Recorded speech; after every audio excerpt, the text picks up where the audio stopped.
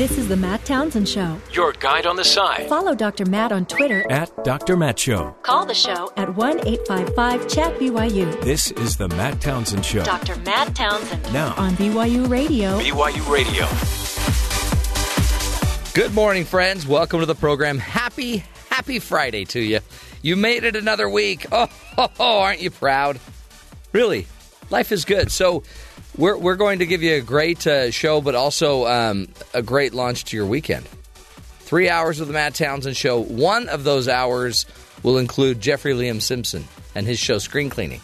And you're really excited because it's just an extra hour for you to go out walking in the freezing cold, take that nap, that daily nap. Yeah, I'm going to do my stretches. I'm doing a lot now.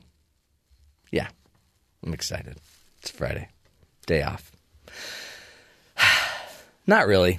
It's just a regular day. And we got a great show. We are going to be talking about taxes. Because nothing says Friday launch better than a tax plan. Wrong. Okay, that was even Donald Trump, and he's the one that created the tax plan. So we will be speaking with somebody about the plan itself. Is it a good idea? What's going on? Are we going to be in debt because of these taxes and the change in the tax or the proposed change in the tax plan? We'll be getting to all of that fun, interesting. If you go back to the headlines, it seems like the same old headlines. More people accused of sexual offenses in Congress, and some are leaving. But maybe more importantly and more real to most of us, that just something that's looming are the California fires. 6 large fires now. Scorched 141,000 acres. And if you want crazy video, go watch those fire videos. It's unbelievable what's going on.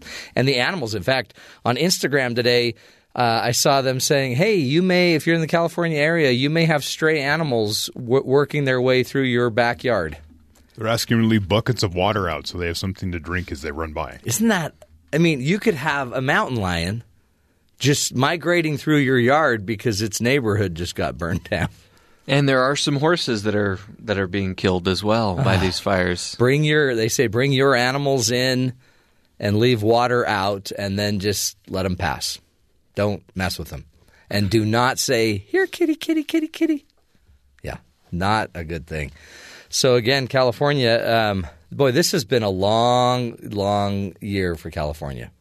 How many fires, how many homes were burned in the last fire up in Northern California. Yeah, that's unbelievable. I just feel bad. So that's going on. Donald Trump Jr. is now on the chopping block because of some emails, and somebody apparently offered him WikiLeaks documents. Oh, whoops. Every time. Darn WikiLeaks.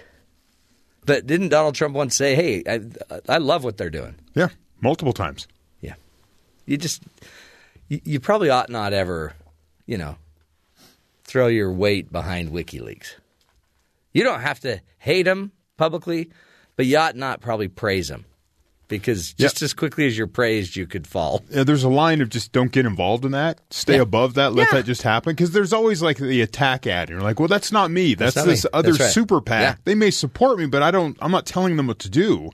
You need to have that sort of relationship with WikiLeaks. Exactly. And don't get up and ask the Russians to hack Hillary Clinton's server and find all the missing email. Well, especially stuff if you're that. meeting with them. Well, yeah. If you're meeting with them. Or, people that work for you. Yeah, because he's above that. So a lot of crazy stuff going on. Again, more of the same, quite honestly. Plus even more fallout from Al Franken. And he yesterday had his statement. It was in the end of our last hour, so we weren't able to talk much about it. Many are complaining about the statement. Not a great apology. Cast a little shade on President Trump and Roy Moore. Quite a bit. In that situation, you apologize and walk away. Yeah. You don't apologize, point fingers at everybody else, and walk away. Well, he wasn't apologizing because he also went on to say that he's confident that the hearings would have gone in his favor. Like they wouldn't have been able to come up with any evidence. But 32 Democrats were like, you got to go. You got to go. 32 of the 40, whatever. That is awkward. There's criticism from that because they're saying that was simply done because of this moment rather than this magic moment. If it was another time, they wouldn't have used it because Democrats want to be on the side of this is bad, but they can't do that and support someone who's been accused of things. They can't point fingers at Roy Moore if Franken is still sitting here. Well, and it may have set them up for a really strong position in 2018 to start demanding more information about President Trump's alleged abuses, and they're going to have the moral high ground, they believe, because they ejected one of their senior leaders for such behavior. But what are the Republicans doing? And just the reaction on both sides of that's one, an honorable thing to do, and another thing, it's just manipulative. You're not doing it for the right reasons. You're just doing it for politics. You're throwing him under the bus, So somebody gets a nice, cushy 10-month job without even having to run. Oh, that poor person. And then they have to run in 10 months. Mm-hmm. And if they win, they have to then work there. That's horrible. Work in the Senate. No one wants that job. I think the lesson we've learned here is just don't ever take pictures with anybody anytime. Ever. Or just do it with your hands totally visible. Just put your hands up in the air like this. How do you take a picture or self with somebody without getting close? Well, the problem that's what they want. And there's you know that, Matt. Everyone wants a picture with you. No, but they don't. But there's a weird moment. Do you thumbs up? Because like yesterday I did an event and there were a lot of women that were there, and then we took a lot of pictures. And they're excited, and it's fun because they like you, and they're excited, and you're excited, and it's easy to everyone holds each other close. But I don't know. You just have to remember we're all children of God, and we don't. The last accuser of Al Franken says he put his hand on her waist and then squeezed. That was the last incidental touching, was the waist and a squeeze as they got together for a selfie. No, I thought it was her bottom that he put his hand on. That was another one. That was another somebody else. But then, 2 or 3. I've just kind of found that you can its shoulder is a really good thing. If you put it around the shoulder and then you just hold their shoulder. And when you go for the shoulder, swing wide. Swing way wide. There you go. But don't mess their hair up. Just fold your arms. That's the thing. But then fold you look then you look defensive. Sometimes I've put my hands. Unless you glare. Yeah, sometimes I put my hands in front of me, but then it looks like, I don't know, like Kung Fu Montgomery Panda. Burns? Yeah. Hello, everybody. Hello. So, but the reality is this shouldn't be a problem if our motives are clean and we intend to not grope somebody. I mean, groping's a pretty intentional act, right? So, just do 2 Fonzie hands. That's what you'll be fine. Thumbs up, like President Trump's thumbs up. Hey, Fonzie. Anyway, that ends the segment for how to take a non-groping picture. A how-to guide soon to follow. Again, something I never thought we'd have to teach on the show. We've got a lot of other things to cover, but let's get to the headlines with Terry. What else should we be paying attention, Terry? 6 fires burning across several counties in Southern California. State Office of Emergency Services sent out its largest ever text alert to 12 million residents on Wednesday night, warning them of strong winds that could create extreme fire danger. The alert was a response to criticism received in the wake of wildfires that swept through Northern California in October, killing at least 44. Residents there said they wish they had received an alert that there was a fire in their neighborhood, especially those who were asleep when the fire started. That incident started around 3 a.m., and so they how do you alert everybody? And it started right next to a neighborhood, so it was hard to and it flared up in a quick manner. Whereas they've had time; it was the middle of the day, and so they sent out this text. But 12 million people got a text at the same time. In the middle of the night. I guess if you live in L.A., you probably ought to be checking the news all day. Right. Daylight Times pulled down their firewall. Well, not their firewall, their paywall. Don't say firewall. Yeah, I know. They pulled down their paywall so people could access the news without having to worry about that's cool. Already hit your 5 limit for the month or whatever. So they took that away. A lot of times you don't even have to watch the news, though, because you can hear the helicopters going over your house constantly. That's a rule, right? If you see a helicopter dropping water and you see it from your house, Go visit Grandma. I'd probably get in the car. Go somewhere else.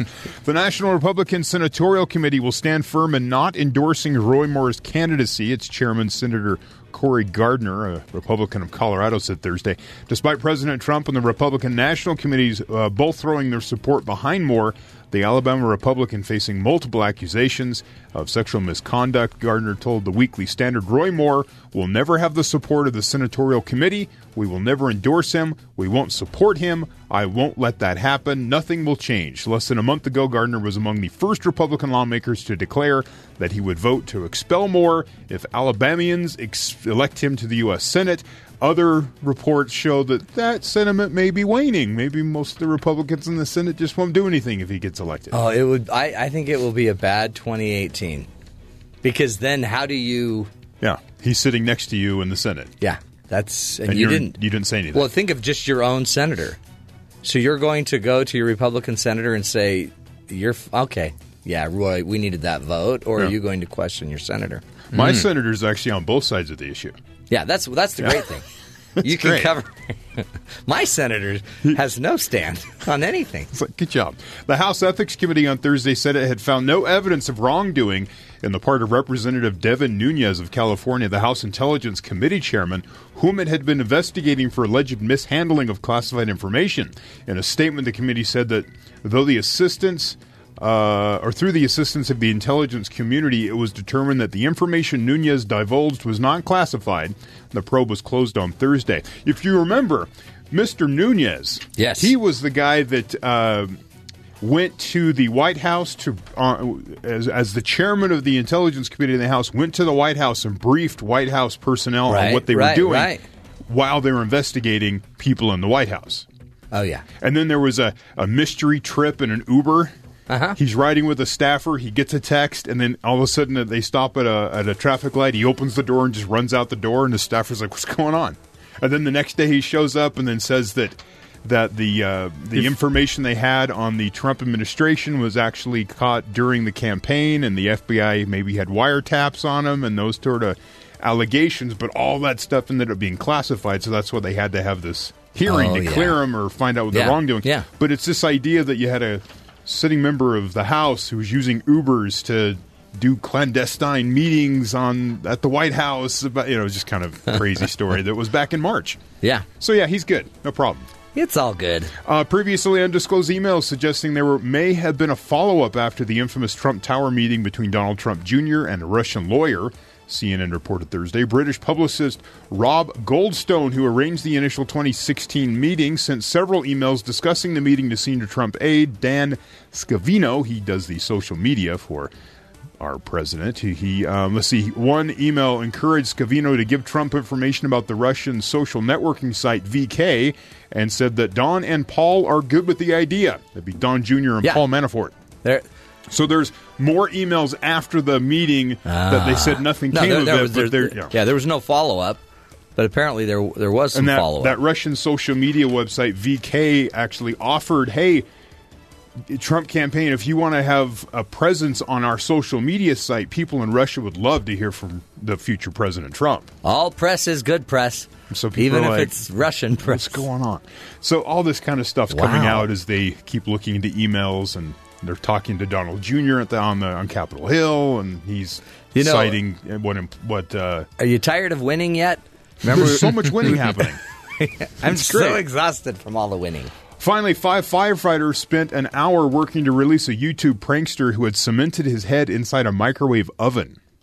Oh, boy. So a 22-year-old and a group of his friends mixed 7 bags of polyphila. I don't know what polyphila is, so I looked it up. It's spackling paste. Oh, so the stuff, you have a hole in the wall, you put a little spackling paste before pouring it around his head, which was protected by a plastic bag inside the microwave. Apparently the microwave was being used as a mold. Okay. That shape of the microwave, it wasn't plugged in, but they put it on his head and then it became stuck. Yeah. Yeah. Don't the firefighters have enough to handle right now? Oh.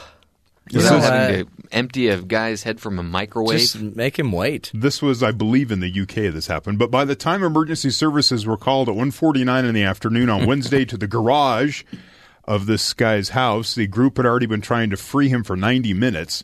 The friends have managed to help the man breathe through an air tube. Oh, that was good of him. Oh, that's good. The watch commander in charge of the fire service crew who responded said, as funny as it sounds, this young man could quite easily have suffocated or have been seriously injured. Taking the microwave apart was tricky because a lot of it was welded together, so they had to try to, I don't know. Unbelievable. They should have just plugged it in and, turned it to the popcorn setting or something. Oh, yeah, that would pop something. That would pop him out. I guess that's the thing. The YouTubers have to one-up each other. So somebody thought, hey, I'm going to cement my head in a microwave. That'll get me ratings. Well, he wanted to be a blockhead. Nailed it. And he was going to happen. See? Look at that. Did Terry just pull out a funny? It was good. Terry just made a joke. That, wonder what will be next. Why don't we do more exciting things like that on our social media? Well, you just posted a picture, a hand-drawn picture of me. Yeah. That was completely inaccurate. Where did that go? Somebody clearly did not like, so they threw away. It wasn't me. Well, I'll say that. Our studio is a shared space. So? There's other people. Well, you can't have art in the Julie studio? Rose probably didn't want that staring at her in the face. Probably, what is that? And took it down. I bet I should have just put your name on it. I'm calling it. I'm saying it was her. It's all right. I have preserved it on Twitter. Yeah, it's all there for all to see for eternity. For better or for worse. Mm-hmm. Yeah. So, boy, we need to create a really fun social media, stunt. One that involves maybe Jeff. I would say Jeff. Don't you think? Yeah, I think that feels right. Go do Isn't this something we usually, make Palakiko do? Yeah, but I think people would rather see your head in a microwave. There's one in the kitchen. But let's put it in a Jell-O mold. Oh, there we go. Well, I would just eat my way out. You're like licking your way out of your Jell-O mold. What do you think? Like, how do we go here? In the kindest, gentlest way. Do you think people are tired of and Yes. Okay. That's it. In short, yes. I have a sense that the country is depressed. Yeah. They're tired. So I think they're tired, but they can't stop watching. Yeah. Just people are well informed on everything. They really are. It's like trying to soldier through a good Netflix show. You should be going to bed. Yeah. And but you're like, don't. And you're mad because, I shouldn't have ever started this. It was a 7-year series. I don't even like it that much. When I was a kid, this happened to people, the first Desert Storm. Yeah. In Iraq, yeah, right? Fatigue, it's on TV. It was the first real televised war where it was on 24 hours, and people just could not stop watching. Right. You was it General Schwarzkopf was the guy, and he's standing there in a room pointing at video, watching, like smart bombs take out buildings. You just couldn't stop watching that. It was amazing. We're now going to show you a smart bomb. You will see it fly 2,000 miles, and then it will penetrate through the bathroom window just like, wow, of a terrorist. That was cool. But and blow up in his shower. This isn't anything good to watch. No. In that case, it was war. In this case, it's just train wrecks. And it doesn't even politics is one thing. But then it's kind of the hashtag Me Too movement is another thing. All the natural disasters. Then it's what's his name, the father of the basketball player in sports. LeVar Ball. LeVar Ball is exhausting the basketball world. My father knows who that guy is. Oh, does he? He's like, he starts talking Even about your him dad. yesterday. I look NASCAR over and I go, dad. How do you know him? He goes, he was on the news. He keeps talking. And I'm like, oh, it's ridiculous. And it never ends. And then you just look at the headlines, and Bitcoin plunges to $2,500. Did it? Well, plunges $2,500 in less than 4 hours. But nobody even knows what Bitcoin is or understands it. But they're saying somehow they're making and losing money overnight.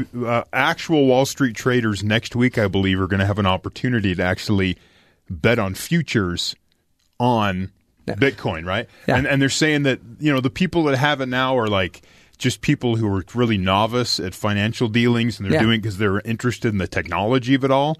But when they actually get Wall Street traders come in, it's like the lions coming into the sheep pen, that kind of situation. So it should be interesting to watch people lose all their money in a week. And nobody understands it enough to play that game, I don't think. But it keeps going up until today. Yeah. dropped $2,500. But it was up, like $200,000 a Bitcoin or something? It was insane. So somehow we have to fix that. And the goal of this show is going to somehow be to elevate life and that conversation, because I can't keep doing this. I mean, the good news about this weekend is The Crown on Netflix is out, the second season. It's true. So now we hope. can watch somebody else's government at work. There's some hope there, but Christmas is coming, and maybe we can set ourselves up for a reset. So just know you can come to the Matt Townsend Show. We'll find a way to put a little life in it, hopefully a little fun, a little humor, and hopefully also some real information, some skills to help you navigate through it all. Up next, we'll be talking about the impact of the tax cuts and the Jobs Acts that have been coming out of Congress and the White House. Interesting insights straight ahead. This is the Matt Townsend Show.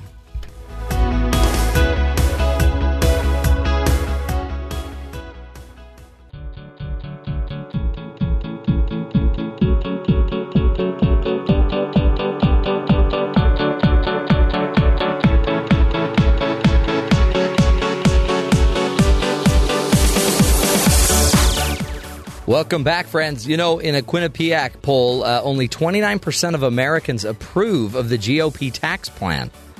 I mean, those are some pretty bad numbers, right? For considering the fact that this was a tax bill that had to get out as quickly as we could because the people were demanding it so much. Only 29% of Americans approve of the plan. So this morning we have the president's. We have a guest joining us to talk about the recent Tax Cut and Jobs Act, the plan put forward by the GOP, and joining us will be Miss Ryan Alexander, who is the president of the Taxpayers for Common Sense, which is an organization that is a budget watchdog and trying to promote fiscal responsibility and the opposition of wasteful tax and spending policies. Miss Ryan Alexander, thank you so much for being with us today. Thank you for having me. It's such an interesting thing. People want a break on their taxes, and yet for some reason right now, 29% approval rating of this current tax plan. What can you tell us about the current plan? And a lot of the fears have been about the fact that it's going to add to the deficit. Where do you stand on that? We think it's time to go back to the drawing board. I mean, we support major tax reform. We think there should be a reduction in the corporate rate, but this bill isn't the way to do it. It adds, at least $1 trillion and more likely more than $1.5 trillion to the deficit over 10 years, and this is a terrible time to do that. We're almost at full employment, although there's lots of weaknesses in the economy, and we are already on a trajectory to have a really significant debt and deficit growth in this decade because of simple demographics, the increasing cost of healthcare and retirement. So we don't want to crowd out other investments with increased interest costs at a time when we're, albeit a slow recovery, we are in a long period of recovery. It's not the time to do this. Is there because it seems like country by country, as far as a lot of the countries go, we're not paying overly high taxes, are we, compared to the rest of the world? No, we don't. We're not one of the most highly taxed countries, developed countries in the world at all. We're kind of right squarely on target. Our corporate rate is higher than other countries, and that's one of the reasons why we think it's a good reason to take it down. But at the same time, the percentage of revenues we get from corporate tax is a lot lower than it used to be because the tax code's become so riddled with special interest breaks. And one of the things that we think is most problematic about this bill is that while they, for the last 5 years, we heard a lot about eliminating the breaks and cutting the rate, and that's how you'd pay for cutting the rate, but they didn't eliminate the breaks. The vast majority of individual tax expenditures are left untouched, and they just reduced the rate on top of that. Is it one of the claims of the GOP is saying that this is going to bring a lot of that money that's out of the country back home? Is that then not true? Well, I think there's a couple things that are true. Definitely by saying bring your money back and we'll give you a reduced rate to bring it back. That will certainly bring some money back. That's kind of one-time money. Yeah. It's great to get that one-time money. That is something that you got to think about as not necessarily something that is going to help us long-term fiscally. We have to solve the international tax problem. It's definitely tricky. The overall approach of this bill has some things to be said for it. It's not. I wouldn't say that I would never go with a territorial system. That said, you have to be really hard-nosed about the revenue, because I think that we know that this system will definitely get an influx of cash in the front, but then will likely have reduced revenues because there's still going to be reasons to go overseas for some companies. It's a global marketplace right now. If your costs are labor and you can get cheaper labor overseas, you might do that. If you're, there's going to be changing dynamics that will still give companies reasons to either stay or go. Reducing our corporate tax rate, again, a good idea, but you got to do it and understand what it's going to do to the bottom line. Does it overall do anything for the middle class? That's one of the things we keep hearing is how the middle class has been forgotten for many years. And is this bill going to – is it really just for the rich as we hear in some of the language out there? Is it really only kind of business focused, or are the middle class going to benefit? The majority of the benefits go to business owners and upper income folks, but that doesn't mean that all the benefits do. In the short term, lots of middle class folks would get a tax cut. Some middle class folks would get an immediately tax increase. But one of the things about the Senate bill that's kind of so cynical is that none of the corporate breaks expire, but all of the individual breaks expire. In 2025. So if nothing was done, then in 2026, most people in the middle class would pay more than they would under current law. And, that's A, not what anybody likes, and B, it also is just an indication that they expect to be able to do another tax bill because it's always hard to, say, oh, now you are going to. Yeah, you're going to lower you're going to take away our taxes. Right. Yeah. And that means that it's an even more expensive bill, and so the deficit increase would be even more than $1.5 trillion. And that's the kind of thing where tax policy is all about trade-offs. It's all about making hard decisions. And this bill, they didn't make those hard decisions that would help figure out how to pay for it and make sure that everybody understands why they made the trade-offs that they did. As the president of Taxpayers for Common Sense, you've been at this 11 years, I guess, as president. I mean, can you have real bipartisan tax policy? Have you seen it? Have you seen a good example of where Congress, the Senate, has been able to get together with a president and sign some really powerful tax policy together? I think there are. I think it's possible for there to be bipartisan work. No question, it is a huge uphill battle now. In the years I've been in Washington, it's gotten more difficult, particularly in the Senate in some ways and in the House in other ways. But I do think that, it's still possible. There are other areas of policy where people have been able to work across the aisle. We've seen that even though they can't come to agreement, all of the conversations about immigration reform are bipartisan conversations. Mm-hmm. There are people on both sides of that aisle.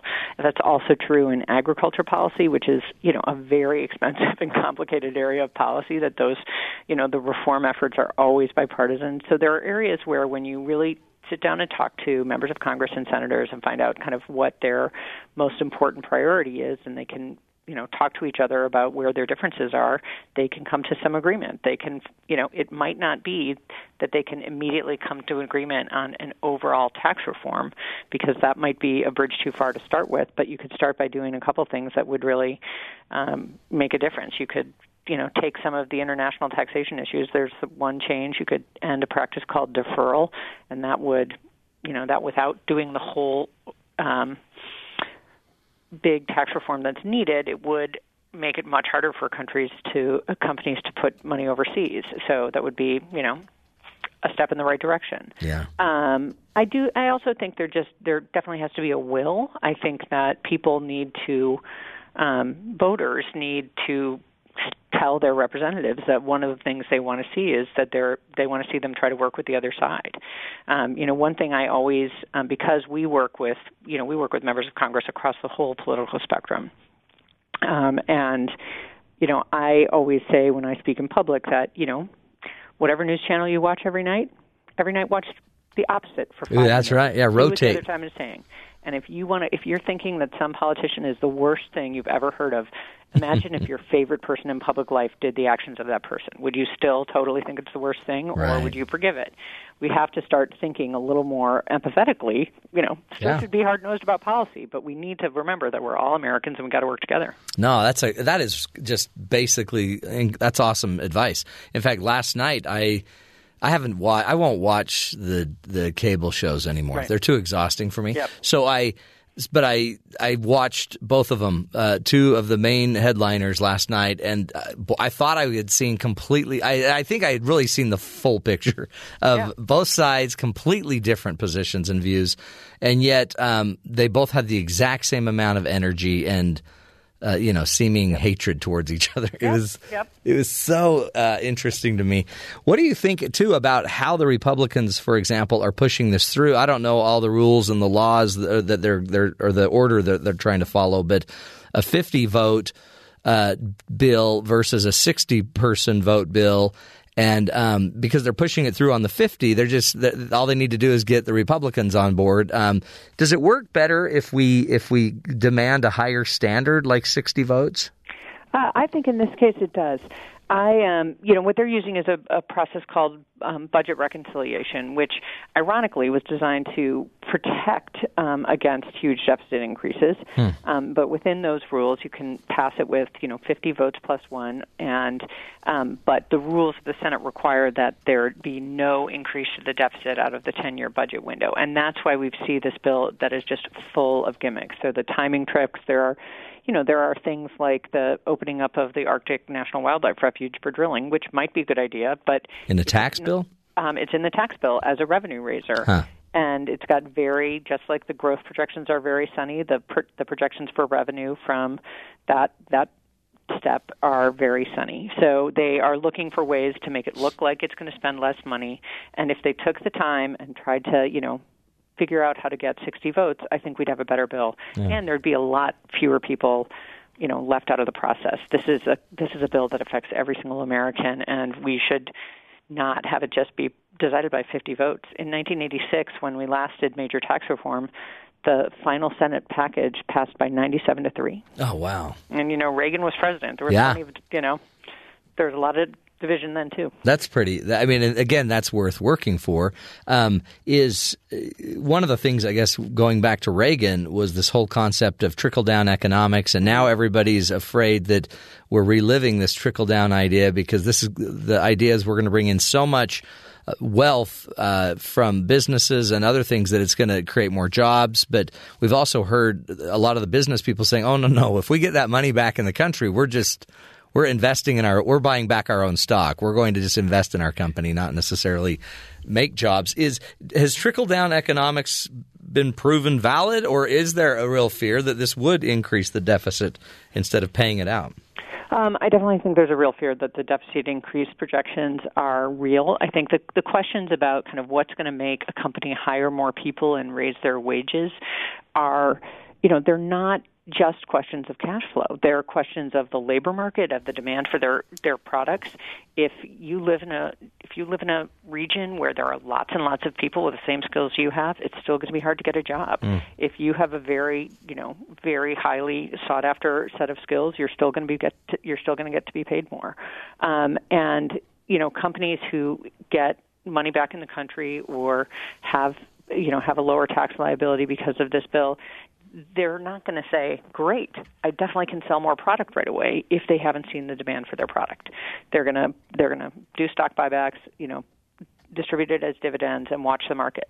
There is the possibility, given where we are in the economy, there'll definitely be some companies that say, great, I have more cash, I can do something about this, and hire that extra person. So we will see some effects, but I just don't think it would be a mistake to say there'll be no economic growth as a result of tax cuts. It's just that I don't think there's any chance it will be as dramatic as the proponents of the bill are saying it will be, and that it'll pay for itself.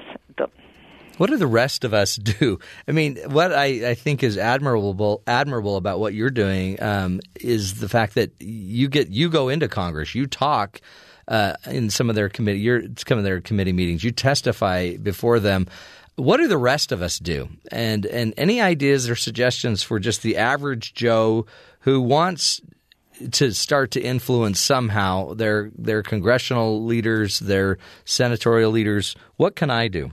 Well, I think it's always a good idea to show up at the meetings in the district, in the state, when people come home.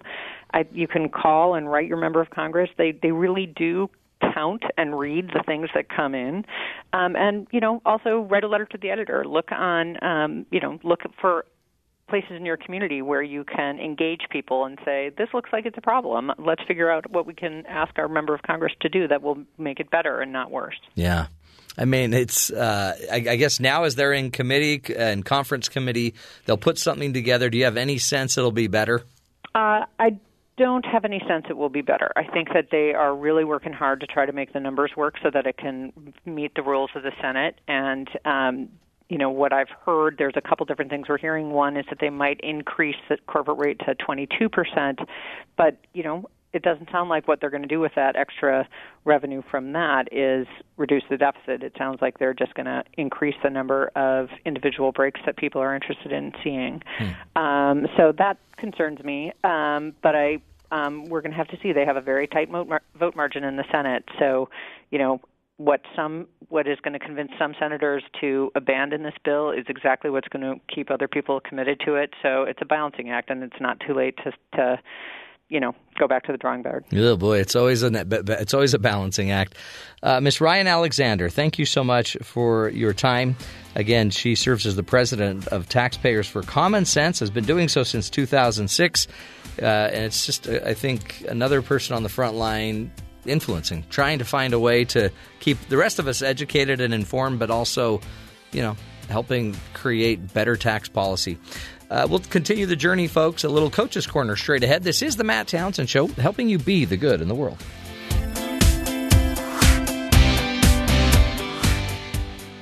If a coach would have put me in fourth quarter, we'd have been state champions. Because life doesn't come with a handbook, you need a coach.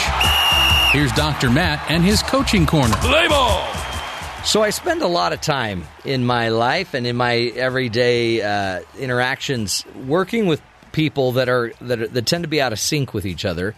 In my coaching business, we really spend a lot of time with couples and businesses and business owners in how to get in sync. And it's not an easy thing, especially you look at the tax laws. Like, we have Congress and Senate totally out of sync, and that makes sense, right? Large bodies, everybody's been somehow was elected by a constituency that has expectations. So one of the things I wanted to do is, and one of the things we try to do on the show, is always bring it back to your life and how and things you can do for you and your family. Some rules here for how to get back in sync with your spouse. I've seen it even in my own marriage, in my own life. Lots of, over years of me being a small business owner, my wife and I could easily get on different pages where she couldn't understand what was going on in the business. I didn't understand what her complaint was about what was going on in the business. And so recently we found a way to actually get more involved by getting her more involved in the business. And, some are like, ugh, how's that going? But it's going really well, quite honestly. The more we know, the more informed we are, the better off I think we all can be. And so here are some other rules I've learned about increasing your connectivity and getting in sync with each other. First and foremost, count the bars of your connectivity. How many times have you lost a call, and the minute you lose the call, you immediately then check how many bars you have on your service, right? You have to now see, oh, no wonder we lost it because I only have one bar. It might be better that we check the bars as we're communicating. And so start checking in with each other and finding out, how are we? Are we on the same page here? By the way, one way to detect that is if you notice a lot of negative emotion, if you notice a lot of mistrust and a lot of misinformation and confusion. Anytime you notice those signs, those are the signs that connectivity's down. Negative emotion. So if you're starting to fight with each other, misunderstand each other, and not trust each other, you probably ought to slow down, make sure we go get our bars up and start connecting and communicating in a better way. Another thing you could do is identify what is the interference. What's stopping you from being able to communicate with your partner? Is it simply, is it just that we're running around too much? Is it that we never actually are talking eye to eye? Is it that we're doing all of our communication through text? There is going to be more and more noise, they call it, in the channel if we don't have a clear signal, if we don't increase as many ways as we can to make sure the message is understandable. Do you keep if you've ever gone inside a building and you couldn't your phone wasn't working because you're in the middle of a building, you have to eliminate some of that interference. And you'll notice what you do is you start walking more toward the outside of the building. You'll go stand near a window. You'll do anything you can to decrease the interference that's coming from those walls. The same is true in your marriage. Sometimes you need to get closer to each other, start walking closer to each other, be closer to each other, and remove some of the walls that are between you and your partner. Another rule, fairly basic one, is you probably need to make sure you have the skills and the tools to connect. More and more, I just did it with my Wi-Fi in my business. I tried to change a password, and it messed up the entire thing, and then I was without Wi-Fi in my office for a few days until I could figure out how to make that work. Because I don't have the tools to change my Wi-Fi. I don't know how to do it. So I had to go spend some time learning how to do it. And once I've learned how to do it, now I can do it going forward. Each of us needs more skills, more tools.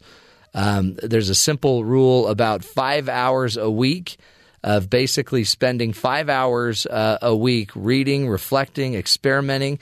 That's a rule by Michael Simmons, who just basically says he tries to learn something, 5 hours a week. And why not? Man, that seems to help, right? Other people that are doing it are Warren Buffett, Oprah. They spend a lot of time learning. Bill Gates, Elon Musk, they're constantly learning. Another rule, turn up your receivers. At some point, don't always assume it's a signal problem because the transmitter's not transmitting. Make sure the receiver is on. Make sure you are tuned in and paying attention to your partner as well. And finally, keep testing. And when you lose connection, try again. And see if it's happening yet, and keep testing and keep testing and keep testing until we get connected. A lot of times we do that with our cell phone, right? If we really have to get a call out, we will keep, how about now? How about now? Is it working now? How about now? But in our marriages, sometimes I've noticed we give up way too easily. If we can't communicate, if we're not understanding each other, a lot of times we just are done and we walk away. You can't do that in a long-term relationship. If you want to make it work, let's just start showing each other, I'm committed. I'm committed to being connected to you and to keep learning and to keep trying and to keep being there. And if not, we'll try again in 5 minutes. Let's try again in 20 minutes. Let's try again in a half hour. I love timeouts in relationships, but if you have a timeout, my friends, you also must have a time in. And the time in should be as quickly as you can make it be. And if you don't know how to have the time in, then go learn some skills. Go get the tools you need, or just keep listening to the show. This is the Matt Townsend Show, helping you be the good in the world.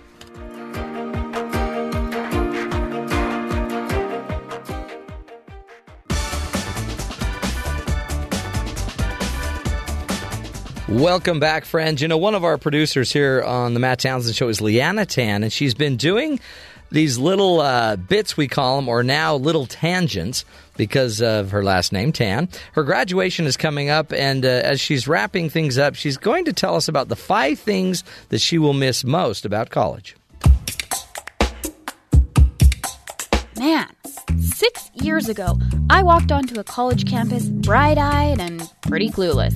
I had no idea college would last a good quarter of my life, or that it would take me to Hawaii, Utah, New York, and Greece. It's been a wild ride, full of long sleepless nights, tension headaches, test anxiety, 20-page papers, malnutrition, and overpriced utilities. But as I come to a close of this college journey, I look back and realize it hasn't been terrible. In fact, there are a lot of things I'm going to miss. Part of me wants to grab hold of the flagpole and cling on for dear life so they don't drag me away. So, in tribute to my university experience, here are 5 things I'm going to miss about college. Number 1, choosing my schedule. It's so nice to be able to just say, okay, I want to have class on Monday and Wednesday, but I don't want anything on Friday, so I'm not going to choose any on that day. And I don't want to wake up any earlier than 8 a.m., so I'm going to start my first class at 10. And then being able to have an on-campus job that works around my schedule and my crazy loads of homework. It's been so nice to be able to get in a couple hours of work, take a couple-hour break to go to class, and then go back to work for a couple hours. It breaks up the monotony and makes me so much more productive. I don't know how grown-ups chip away at the workday for 8 hours straight. Number 2, scholarship money. When am I going to get the chance to write an essay about my goals for the future and then suddenly have thousands of dollars in my pocket again? That's like getting paid $1 for every word you write. If I can find a job with that kind of wage, I'll ship myself off to the hills of Ireland and pursue my lifelong dream of becoming a novelist. I'm going to miss that lump sum of tax-free dollars in my checking account. Number 3, easy access. Living on campus is like living in a tiny little town with everything at your fingertips. I mean, you've got restaurants, museums, a salon, a post office, printers, shows, movies, books, internet, a bowling alley, a doctor's office. The only thing they don't seem to have is parking. And boy, am I going to miss a free gym, free counseling, and free tennis racket rental. I mean, do you realize how much that stuff will cost me in the real world?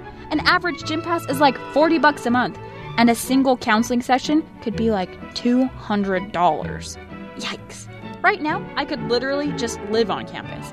Eat in the cafeteria, shop at the bookstore, shower in the locker room, and sleep under my work desk. I could have been saving hundreds of dollars all this time.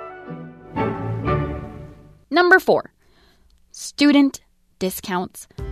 Oh man, I'm really gonna miss these. I'm considering just extending my graduation just to get my free Pocket Point sandwich from Chick-fil-A, or to keep my student trial of Amazon Prime.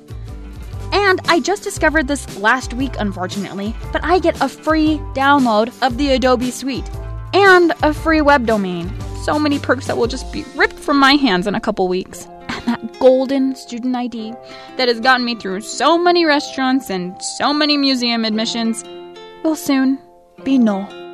I never thought that awkward student ID picture would ever mean so much to me. And number 5,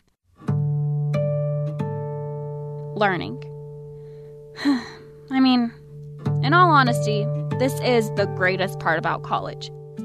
The opportunity to learn from such successful, knowledgeable, talented, and seasoned people in a safe environment.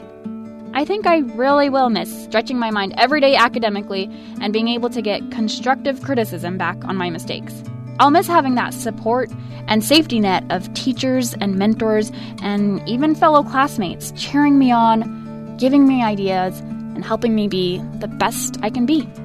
It's been a good, productive 6 years.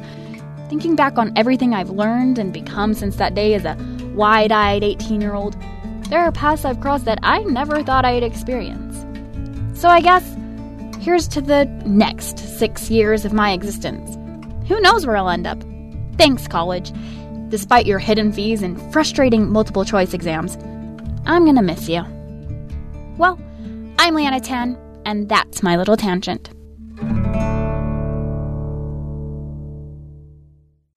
This is the Matt Townsend Show. Your guide on the side. Follow Dr. Matt on Twitter at Dr. Matt Show. Call the show at 1-855-CHAT-BYU. This is the Matt Townsend Show. Dr. Matt Townsend. Now on BYU Radio. BYU Radio. Welcome back, friends, to the Matt Townsend Show. It is Friday, hour number 2 of our program, and we're going to get you launched, folks, to have a great weekend. Got a lot to cover today, including the online pursuit of happiness. We'll be talking with an expert that can give us some guidelines on how you can get a little more joy even online. Probably stop looking at Amazon every day. Oh, but that's so fun. I know, but there's the momentary pleasure followed by the lingering guilt. Yeah, and then the credit card bills. They're all going to come in January, folks, so be careful. If you know, I mean, if you're telling your kids repeatedly, "Oh, just one more minute," while you're on Amazon, yeah, I think you've got a problem. Oh, you know what has changed my life this week is we're babysitting our grandbaby, and it's changed me because I'm now I feel it's so fun. And everyone in the house has to be happier and everyone has to be nicer because we have this cute little 2-year-old running around that is very social and doesn't want to go to sleep till very late at night. You're probably worn out. I am worn out. But I'm like, do you want to go get in bed and watch a Christmas show? And she's like, yes, Grinch.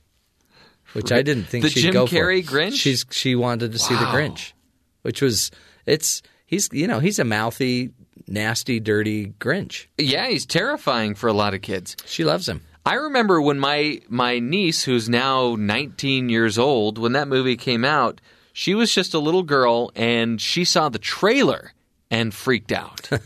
She just burst into tears at the trailer. These kids nowadays are a lot tougher. She's just a tough cookie. It's fun. It's fun to have that. And then, so last night I watched a little of the cable news, which I don't ever do. And then I had to decide cable news with the dark, evil spirits that come from there, or not that any of the people are dark, evil spirits, by the way, just the news. And then, or do I go hang out with my baby, my grandbaby? And that was a very easy decision. Turned it off. Life is so much better. And by the way, a lot happier when you don't pay attention to it. There are some stories you have to be paying attention to. If you live anywhere in California. Yeah, you need to know. You need to know. 141,000 acres have been scorched so far. From San Diego County up through, I guess, L.A. County. Is that the extent of it? Yeah. I mean, we're talking Carpinteria, California. Wildfires are roaring there as well. I mean, remember, all the way up into Northern California earlier in the year, this has been a really tough year. At least 5,700 firefighters are currently working to contain the towering walls of flame. On the way in today, I was trying to figure out how many firefighters it would take to put these fires out. Unbelievable. And at what point do they just say, you know what, we probably can't keep putting these resources into this. We just need to let it burn. But and now it's even burning down near freeways. And then there's places where entire, living centers, 10 or 15, 20 homes in an area will start burning in this little center where they built their homes. The fires have forced 190,000 people out of their homes, including pets. They're losing animals. They're losing a lot of things. In fact, we saw an Instagram post basically pleading with people, be careful during the night. A lot of animals are losing their ground, and they are going to be coming through your yards. Yeah. So bring your animals, if you can, inside, and leave some water out for the other animals that will be passing through your yard, and then leave those animals alone. Can you imagine the prices for fire and earthquake insurance in California? No. Got to be pretty high. Right. And you've got all that water right there. But how do you get that water up on the mountain? And think about it. But you don't really want that either. We don't want a tsunami right now. Plus, what happens, too, is then you're going to have a lot of mudslides later. You're going to lose these mountains. They're going to start coming down if there's rain in the future. So a lot of school closings as well. Governor Jerry Brown has declared an emergency proclamation for Santa Barbara and San Diego counties. Unbelievable. So it's as high up as Santa Barbara. Fast winds, wind gusts in the area are up from 35 to 55 miles an hour. Just unbelievable. Our prayers are with you, California.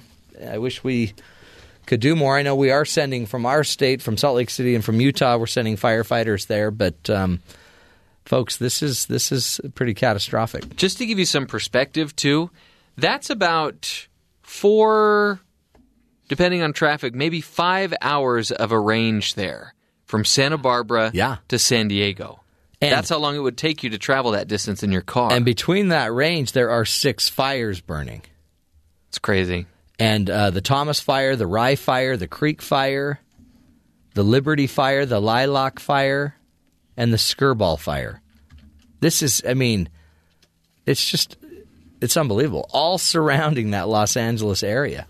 And then the winds will blow the fire like even across roads and onto the roof of another building. And then those buildings catch on fire. So I even saw a video yesterday of the helicopter pouring water on house structures in neighborhoods because they've got to stop these connected homes from burning down. So unbelievable situation. And Boy, they need a break. They need a break in the wind and the weather. Man, a little rain. How about a little morning rain? Wouldn't that be great today? It's also something that California does not get much of. Yeah. Maybe we need a little rain dance or something. I don't know. Let's get to the headlines, the other headlines that are around the news. Terry, what else should we be paying attention to? The House and Senate on Thursday passed a 2-week continuing resolution to fund the government for 2 weeks. The government was set to run out of money on Friday, so today the stopgap extension gives Congress leaders more time to negotiate year-end legislative actions. President Donald Trump met with the top 4 congressional leaders early Thursday, which the top Democrats in the Senate and the House yielded no agreement, but discussions continue. Some Senate Democrats have said that they will vote against a year-end spending bill if the Deferred Action for Childhood Arrivals, or DACA program, is not dealt with, a move that could threaten the government shutdown if enough Democrats join them. Now, this continuing resolution goes through December 22nd.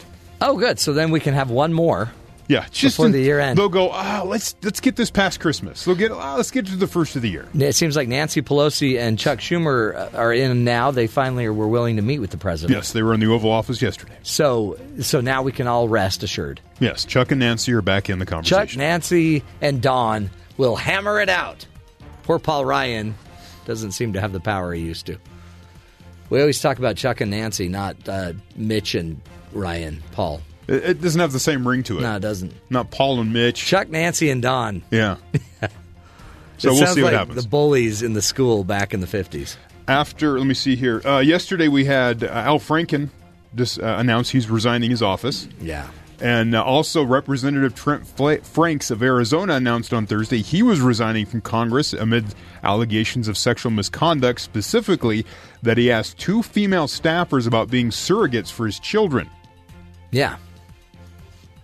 Kind of an odd conversation to have. Well, it's either the worst pickup line ever, or it's just a weird conversation. He has admitted the conduct that he made certain individuals uncomfortable, including discussion of surrogacy in the workplace. Franks and his wife have long suffered from infertility and experienced 3 miscarriages. The announcement came moments after the House Ethics Committee said it had opened an investigation into whether Franks engaged in conduct that constitutes sexual harassment and or retaliation for opposing sexual harassment, Frank said. So he will leave on January 31st.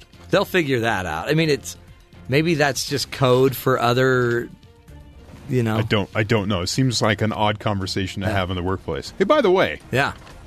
Hey, have you thought about surrogacy? Is that a pickup line? Like, what? I had to read that story a couple of times. Like, what are they talking about here? I mean, you feel bad. If it's a mistake, but then why resign? If he really was looking for a surrogate, you'd think you'd want to communicate that much more clearly in a way that it wouldn't be misinterpreted as, how about you? Like, wouldn't you say something like, hey, our family, we're looking for a surrogate. If you know anybody in your world that might be willing to help, I just need to get the word out. That might make more sense. There'd be different ways than talking to your people that work for you. Well, but except, think about it. You spend 9 hours a day with these people. I would ask you guys to be my surrogate. Really? You'd ask us for a kidney? No. I don't want your organs. Well. Yeah, no. But wouldn't you ask the people you know? I'm just saying you might ask a female to be a surrogate. You might ask somebody like us to be a kidney donor. Right. But the bigger thing, too, is he apparently didn't communicate it very well with 2 or 3 people, so there's probably a lot more to the story. It's all in the wording. Surrogacy. All in the wording. It's always in the wording, yeah. Strange stories. After pleading guilty in May to a federal civil rights offense in the death of Walter Scott, former South Carolina police officer Michael Slager was sentenced Thursday to 20 years in prison for second-degree murder and obstruction of justice, the Post-Courier reports. April 2015, Slager fatally shot unarmed Scott as he fled a routine traffic stop. 3 days after the shooting, a witness posted a video online of the police officer shooting Scott multiple times in the back as Scott ran away. Yeah. This video is just... No, that was crazy. It's egregious. Running away, and then you pull your gun, and then the police officer walked up next to the guy as he's laying on the ground and drops a taser next to him to kind of, look, he had a weapon. I had to shoot him, that kind of thing. So the footage of Scott's death sparked protests and demonstrations across South Carolina, and he's going to go away for 20 years. I believe he has an appeal, so I don't know if the story's over. But I mean, imagine if you're from a minority community and you watch that video, and the guy's, I mean, this was in question, and the guy's going away for 20 years? Like, 20 years? I mean, I guess that's good, but he chased the dude down. Yeah. And it's on video. It's on video. Then you watch the most alarming video I think we saw that year. And then you watch him try to plant evidence. I know. And he gets 20 years. It's like... So, and we're supposed to trust this going forward? Yeah. Are they going to chase me down and then get only 20 years? Yeah, I don't know. So, man, crazy stories. Yeah. And finally, I really love the Planet X conspiracy. Oh, here we go. It's one of my favorite conspiracies because it's so crazy. Yeah. So, last month, conspiracy theorists predicted that the end was nigh as Planet X, or Nibiru. Oh, say that again. Nibiru. Nibiru was set to trigger a series of earthquakes that would lead to the apocalypse.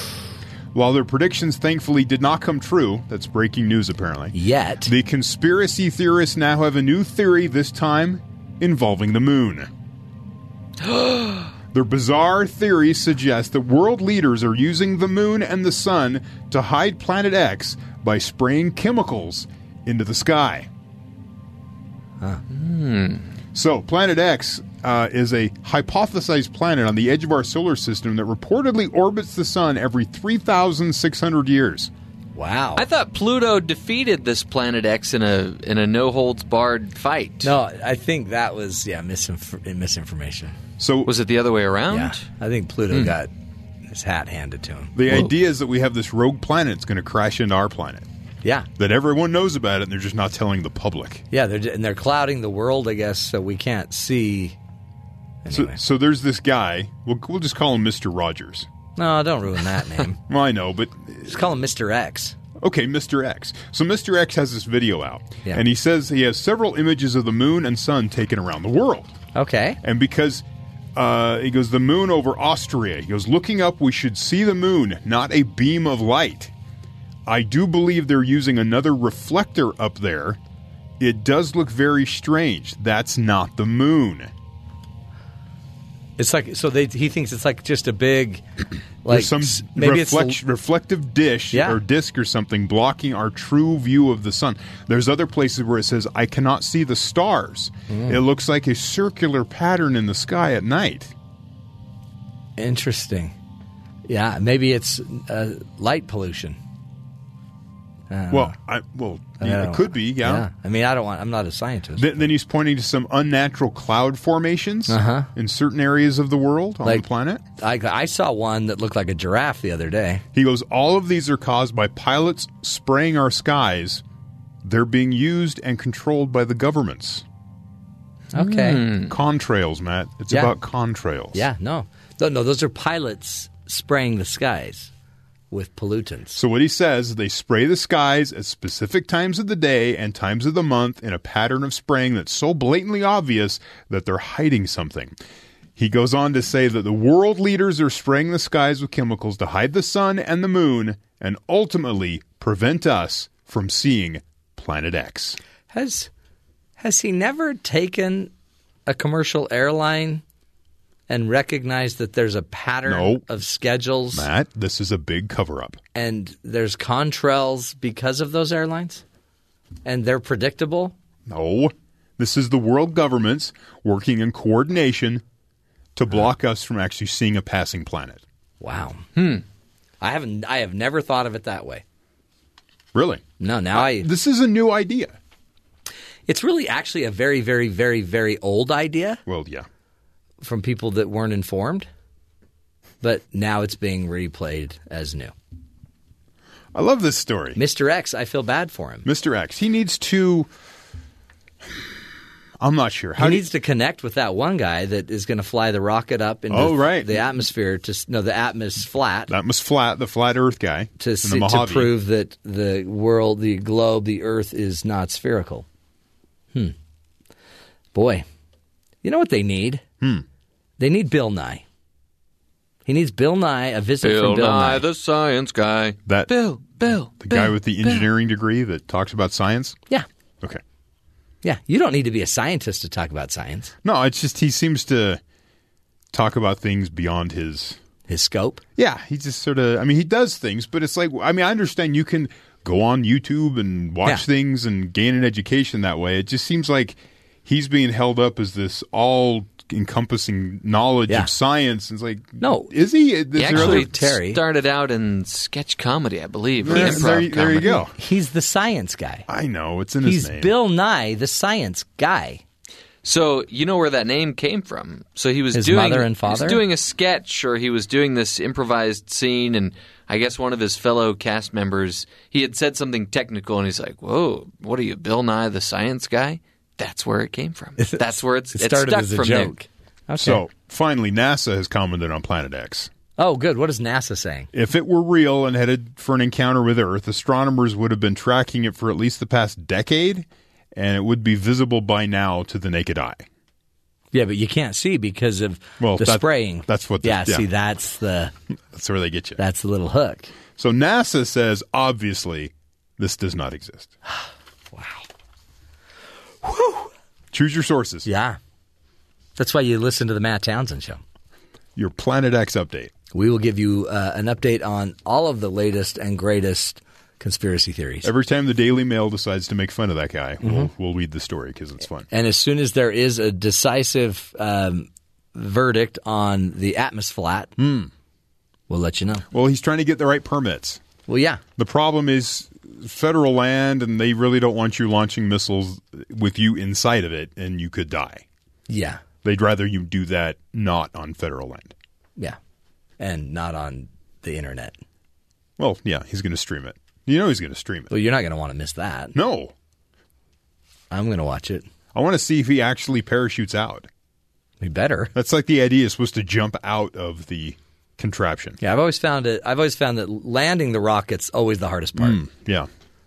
It's a lot easier to be shot up into a rocket. That sudden stop at the end, yes. Yeah. True. Good point. Hey, let's get to some empty news headlines. Jeffrey, anything going on that we should be paying attention to? Well, you've heard of armed robbery, right? Oh, You may have even taken part in a few. No, I haven't. Well, how about moisturized robbery? Come again? Moisturized robbery. All right. So there's this man that's accused of robbing a gas station while armed with a tube of hand lotion. Really?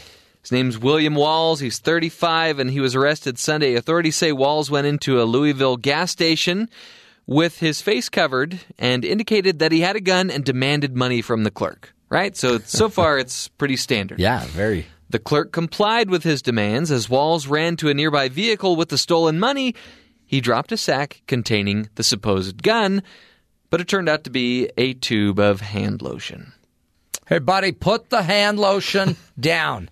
He's going to be the most moisturized guy in prison. Oh, they're going to love him in prison. So, he's going to love those prison hugs, as we talked about earlier. Jerry, on the show. Your hands are so soft. So he was charged with first-degree robbery. Wow. But they complimented him on the sheen of the shine and sheen of his hands. Is that the Menon scent?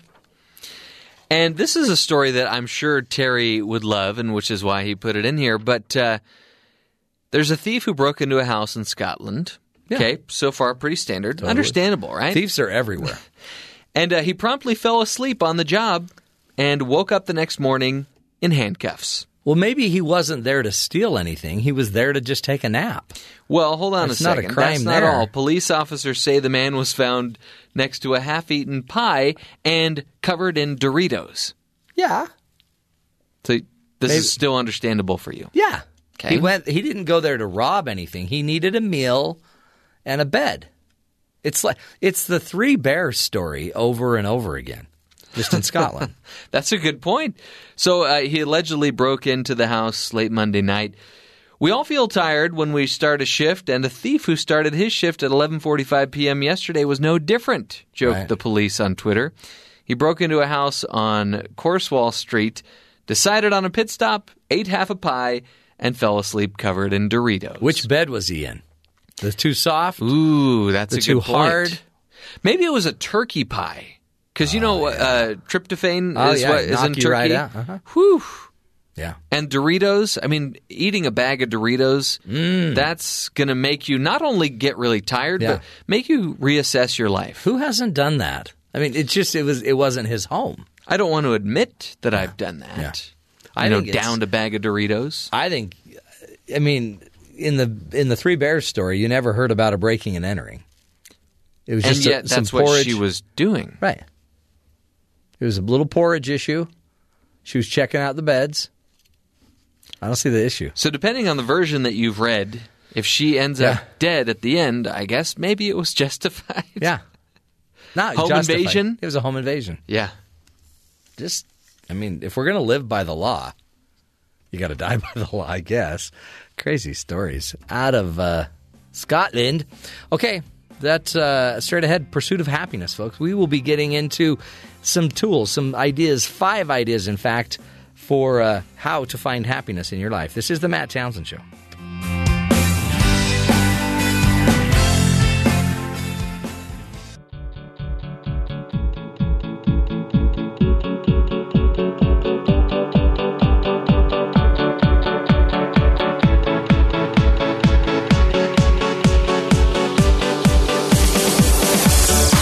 Many people believe that they can find happiness by earning more money, losing more weight, or even binge-watching their favorite show on Netflix.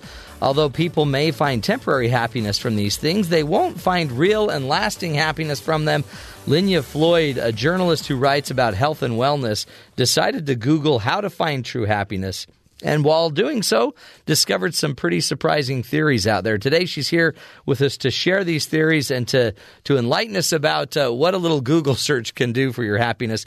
Lynya Floyd, thank you so much for being with us today.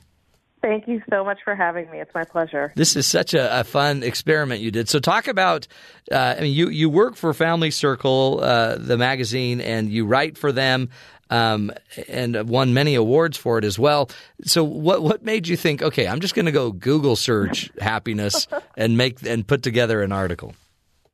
So this might not sound so exciting, but at Family Circle we have ideas meetings, and the seed for this was planted actually by our deputy editor who stumbled across one of the blog posts that I mentioned in the story. She came across Jason Goldman's story about when less is more. And so from there, this larger idea was born about searching for happiness online and really trying to uncover things that people haven't heard before that were surprising to me. I really wanted to bring people things that were surprising to me because I've read a lot about this topic before, and really just dig in on that universal desire that we all have, right? Everybody wants to be happier.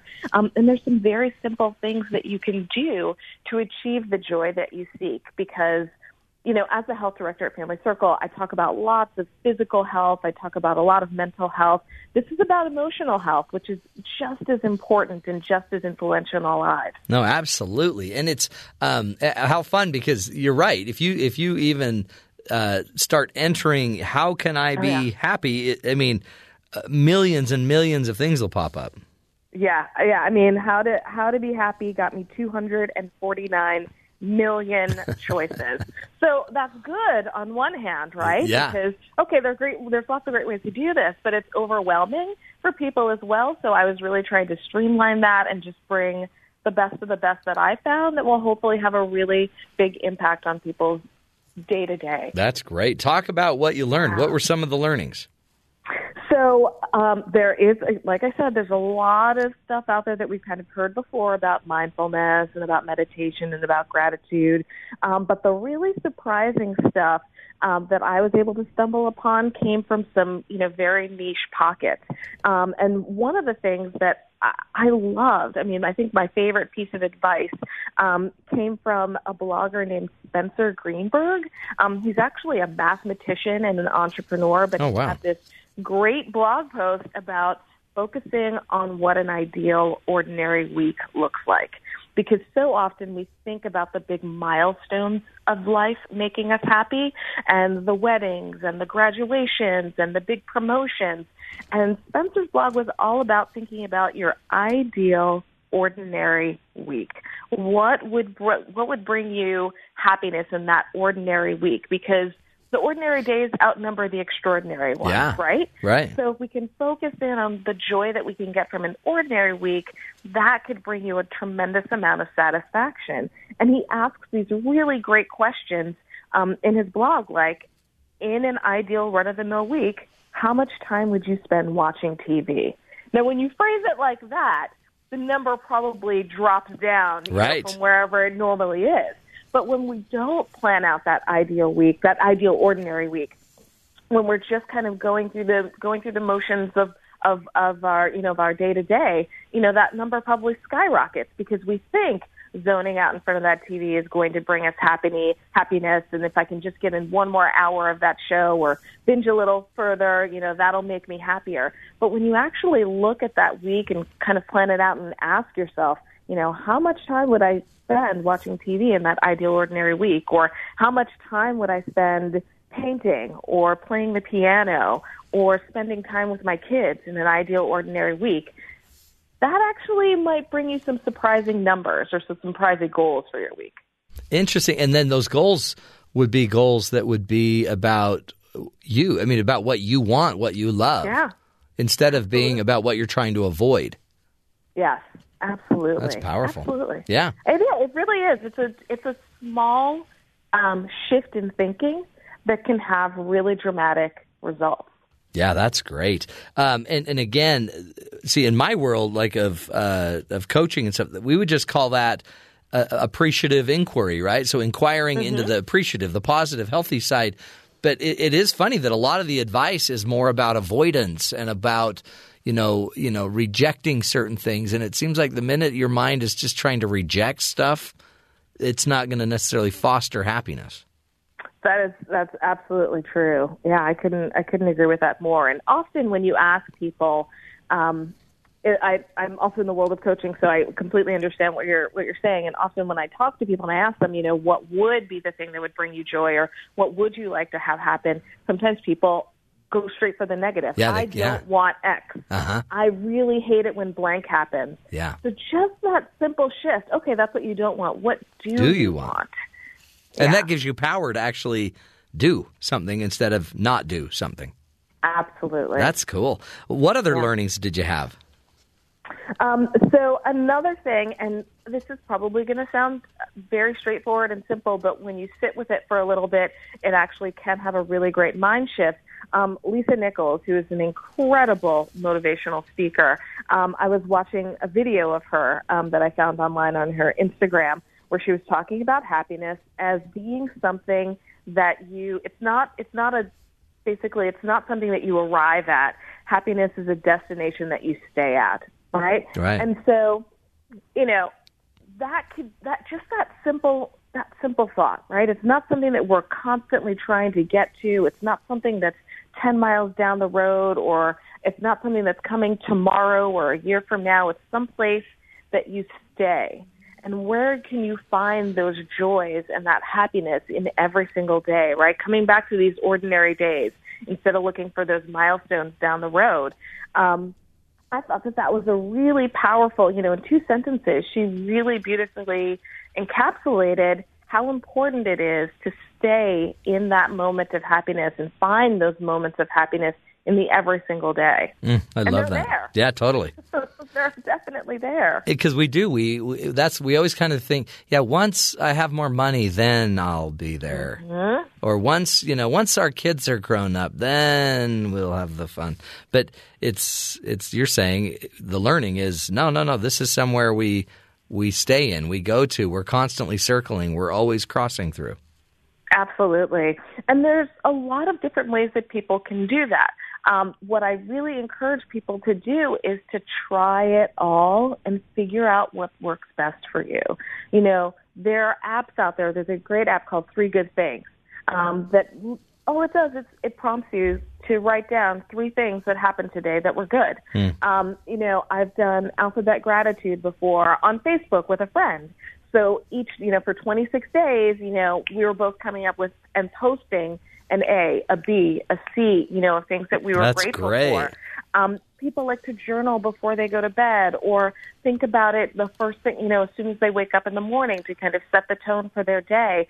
There's a block in my neighborhood where someone actually spray painted on the sidewalk, stand here for 1 minute and think about all you have to be grateful for.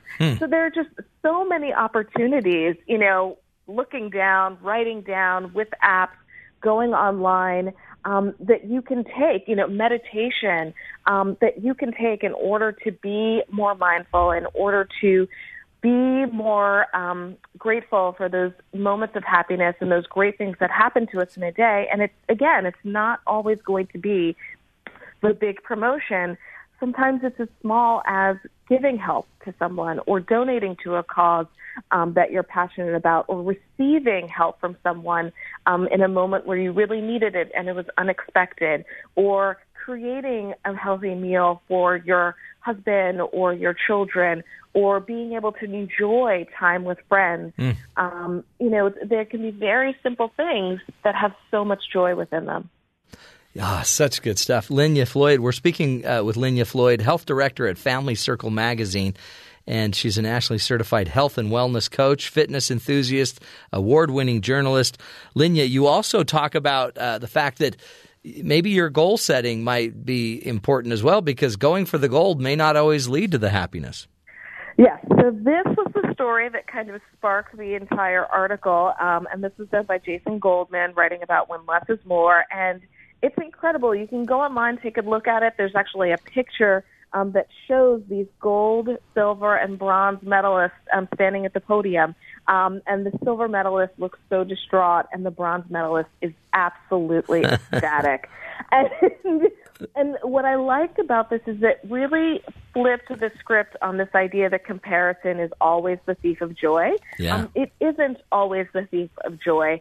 When you think about that bronze medalist who was ecstatic because she was seconds away from not even being on a podium, and here she was, and she wasn't focused on, I don't have the gold, I don't have the silver, but really focused on, wow, I got this bronze and I'm up here celebrating my country, and I was able to physically do this myself, so celebrating myself as well, and it's incredible. So sometimes I don't want to encourage people to compare down, because that's a bit of a downer. But I just love the idea that comparison isn't always a thief of joy. Very often it is when we think about somebody who has the bigger car, the nicer car, or the bigger house, or the better job, or what looks like the happier relationship, but not always. And sometimes comparison is that thing in the ways that you can have, for example, positive and negative stress. Sometimes comparison is that thing that lights a fire under you and gets you to work a little bit harder, and gets you to enjoy what you have a little bit more. That's so true. Really, they're that joy that I made it. No matter what, I got a medal, and yet the silver's like, come on. Exactly. It's such a true point. And also, you bring up the importance of watching, I guess, out for how you verbalize, what you complain about. I mean, a lot of us would think that our talk may not matter as much to us, but share what you learned there. Yes. So there was a really great blog by Stella Grinzant, and she talked about the fact that we shouldn't be complaining as much as we do. So there's a small amount of complaining that you can do that actually will bring you a little bit of happiness in terms of connecting with other people. But once you get past that kind of low threshold, you're just kind of spiraling. It's more of a downward spiral, right? And you're just kind of digging in on the things that are going wrong. When in reality, you could have an upward spiral. You could flip that script as well and focus on the things that are going well to bring you to an upward spiral instead. So it's really a small shift that we're talking about that can, again, make that really big impact. And so one of the examples that I brought up in my story was commutes. I live in New York City. Commuting can be really frustrating. Commuting is frustrating everywhere, whether you're in a car or in a train or in a bus or what have you. But sitting in how miserable you are, feeling stuck in traffic, is obviously not going to bring you any kind of happiness, right? Right. Or complaining about it endlessly or texting about it or what have you. That's not going to bring you happiness. However, or will only bring you a very minimal, there's that low threshold that I mentioned. However, if you could just make one small change, right? What about listening to an audiobook while you are stuck in traffic, or listening to music, or sending an email to someone telling them that you're thinking about them? There are so many other ways that you can make this very slight shift to what's going on in your life, and you can actually experience happiness even if you are going to be delayed by 15 minutes because of traffic or traffic being backed up or whatever. No, you know what? That was it's so simple and it's instantaneous. Like you're showing that in an email you can instantly create this joy in you again in just a second. Yeah, instantly within you, and it's like a domino effect. You're passing it along to someone. Who doesn't want to get an email that says, "Hey, I was thinking about you and wondering how you are." It's so true. And again, the joy how contagious happiness can be. One of the things that you pointed out that that maybe is this idea of how we look at our lives. We kind of see it as event by event by event, or big event by big event by big event. Our friend's wedding, our child's birth. It's kind of like we see it in clumps instead of this integrated whole. How do we work around that? Have you learned any way to find happiness by creating the path, like you said at the very beginning, that we're always in the path instead of just seeing it in the highlighted moment? Yeah, I think that it is about planning and having those little reminders throughout your day that do bring you, until it becomes instinctive. I do have friends who this is second nature to them, and they are incredibly happy people. Bless them. This is second nature to them. But for those of us who are working on that, for those of us who are strengthening our happiness muscle, for example, I think that planning and having those reminders set in place to support you are what is going to be really helpful. So deciding when I wake up every morning, this is going to be, I'm going to write down 3 things that I'm grateful for, and maybe setting a reminder on your phone so that you don't immediately jump up and start making the coffee or what have you, but you do take those minutes, or minutes, right? How long does it take to think about 3 things that you're happy about or grateful for or thankful for? Take that 60 seconds to make that happen. Have that reminder popping up on your phone. Doing an informal challenge like I did with my friend on Facebook and doing alphabet gratitude. Just planning it and seeing what kind of impact it makes also. I think that when you find the thing that works for you, you'll see that kind of click, and you'll keep it up because you'll see what impact it's having on your overall well-being. Such good advice.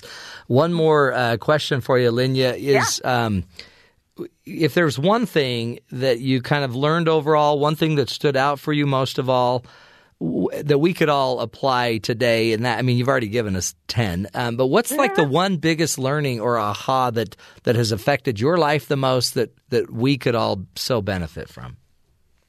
So, okay. Yeah. The ideal ordinary week, I think, definitely made the biggest impact, at least for me. Yeah. And changed the way that I plan things out. The goals that I get set for myself in a given week. However, if I did want to kind of end on one thing with you, I would really recommend that people watch Dan Gilbert's TED Talk about natural happiness versus synthetic happiness. Oh, I love that. Yeah. And watch it more than once if you can. Yeah. Because it's a very deep concept that you just kind of have to sit in for a little bit. He talks about the idea that natural happiness occurs when we get what we wanted, and synthetic happiness is what we make when we don't get what we wanted. And a lot of times in life, you don't get exactly what you want. So I think that there is a tremendous amount of value in there. And he pulls in some pop culture references. He talks about the Beatles and Ringo Starr's life versus Pete Best's life. So I really want to recommend that people take a look at that because I think that could have a really tremendous impact on how you think about happiness and synthetic happiness and natural happiness, and bringing more joy to your life. Beautiful stuff. Lynya, you are amazing. A wonderful insight as well. Lynya Floyd is her name, and you can find her on her Twitter handle at Lynya Floyd, LYNYAFLOYD, at Lynya Floyd. And you can also find her, of course, as the health director at Family Circle Magazine. Wonderful, wonderful, amazing person. And the more I learn about her writings and what she does, impressive. And really bringing it back to you folks. Happiness. Happiness is your choice. It's your life. It's how you choose to see it and live it. And we can all live it in a way that elevates the rest of the people around us. We'll continue the journey, folks. Up next, we'll be talking also to Jeff about his show coming up. This is the Matt Townsend Show, helping you be the good in the world.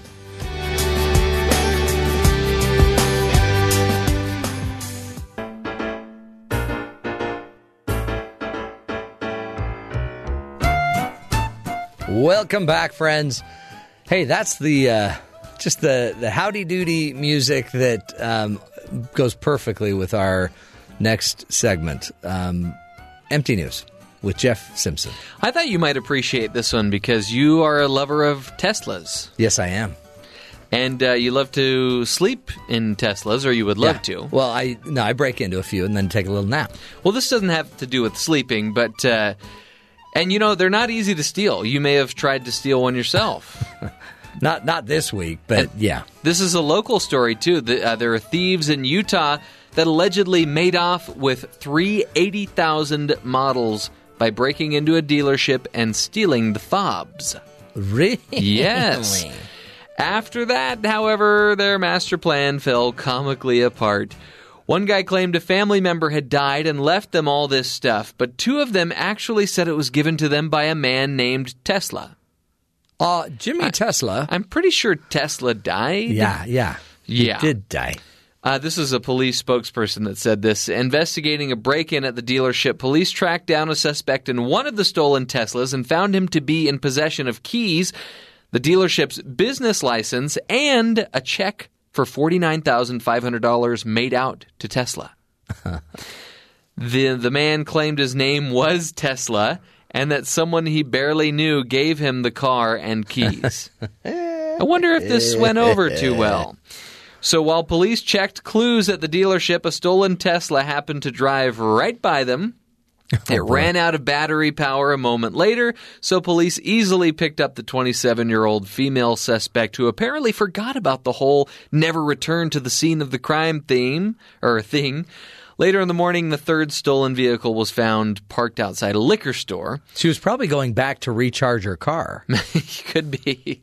The latter two individuals said they were part of the Tesla family, and the woman said she received the high-priced vehicle from Mr. Tesla himself. Are you? Yeah. Do they see some people shouldn't drive a Tesla? Yeah. It's a gift.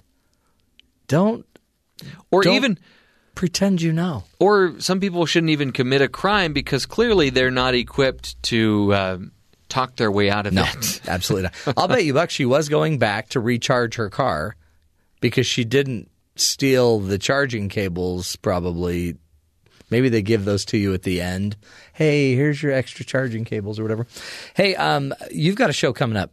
That's true. Screen cleaning at the top of the hour. What will you be addressing there? It's so exciting. We're going to be having another Silver Lining Cinema segment where, there are all these movies that just get trashed by the critics and pretty much everybody that watches it. Right.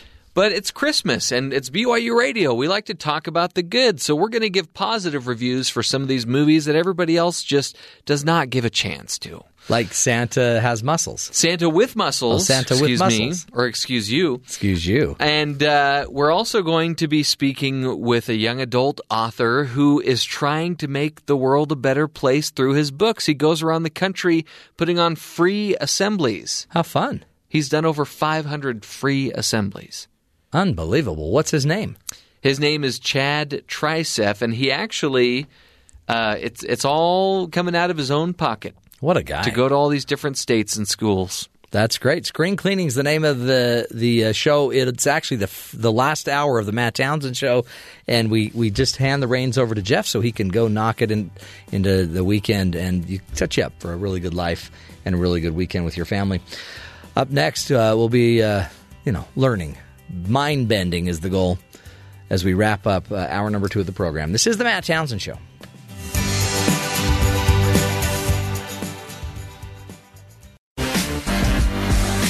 It's the House of Bauss. It's the House of Bauss, which means Makena Bauss is here, and she likes to do little mind benders and give us other stories that you may not hear normally on the radio. Today we're talking about those pesky little bots. Yeah. Those bots that can either, I guess, make your life easier or more complicated. Yeah, and it seems around the holiday season they tend to make things a little trickier. Yeah, what is their deal? I know, right? So how are they messing up Christmas? Well, or making it trickier?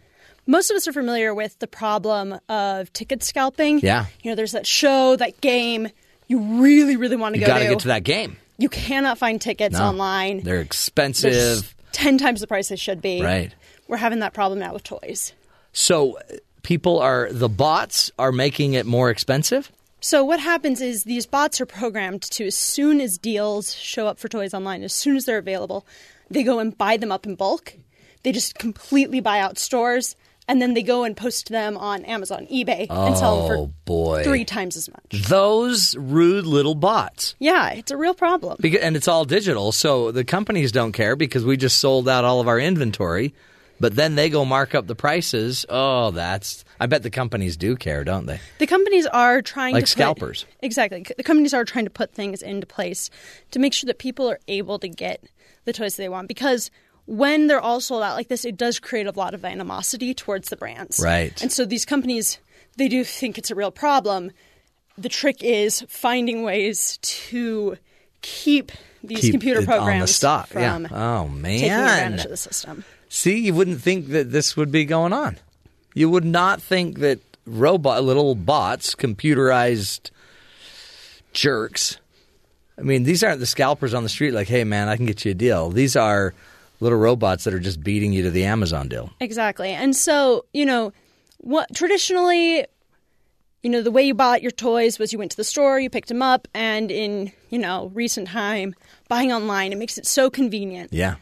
It's turning out that more and more, if you want to be able to get the thing, you might have to go back to the brick and mortar store because of this problem. And these bots are coming out on Black Friday, and they're just creating havoc. Yeah, they are. Interesting stuff. Makena, really thanks. That's a great little lesson. So they're going to try to fix it. We just need to be paying, maybe buy even earlier. Buy even earlier. Go out to the physical store. Don't rely on shopping online unless you want to pay top price. Makena Bauss is her name. Bauss in the house, and that's my part of the show. It's such an honor to be with you.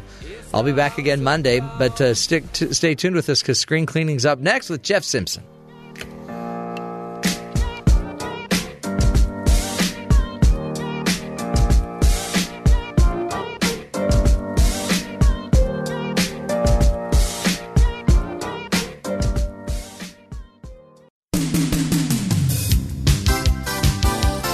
Welcome to Screen Cleaning. This is Jeff Simpson. I'm here with Cole Wissinger. We're here every Friday, actually, to give you the best in entertainment news. We bring you exclusive trailers and commercials. You're not going to find them anywhere else, folks. We've got one coming up today, just here in a minute. And we're going to keep talking about holiday movies that you may or may not want to check out. We're also going to be speaking with our guest today who's going to talk to us about some books that are changing the world. And, of course, we'll speak with our good friends at BYU Sports Nation. But as I said, each week we bring you the very best in entertainment news from the past week. And let's go over those right now. Cole, you probably heard about this. And if you haven't seen the film Coco yet, this is definitely going to excite you. I got in too early. No, you've already seen it then? Yes. Oh, no. Because it has been announced that Olaf's Frozen Adventure, the 21-minute short that precedes the film Coco, is going to be removed. Hallelujah. Yes! This is fantastic news. Say what you will about the quality of the short, but 21 minutes is just a little too long. Actually, it's a lot too long. It is a television Christmas special that I have to watch before I get to watch the almost 2-hour-long also really good. Right. Coco. But the problem Number is... one movie in America. It was supposed to be a TV movie, and at the last minute they decided, let's just slap it at the beginning of Coco.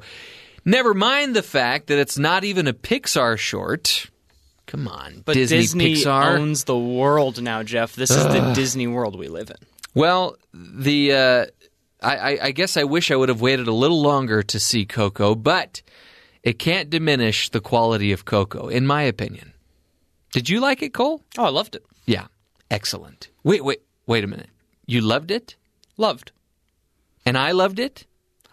Whoa! There we go. This is unprecedented, folks, that Cole and I agree on a movie. This is amazing. You should definitely go see Coco, apparently. Oh, yeah. Wow. So how about the best sci-fi news? I was pretty excited when I heard this story, but there's some unfortunate news that goes along with this. I was super excited when I found out that Quentin Tarantino may be directing a Star Trek film.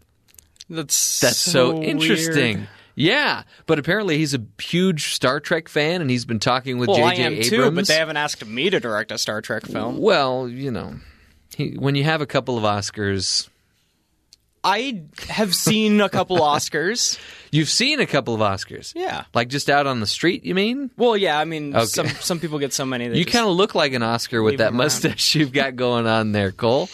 So, yeah, he could be directing a new Star Trek film. I don't know that he's writing it, but the unfortunate thing is, apparently it's going to be R-rated. What? It's so weird. Also, is it going to count towards his official canon that he's said he's only going to direct 10 movies? I don't know, because he's directing it, but I don't think he's writing it.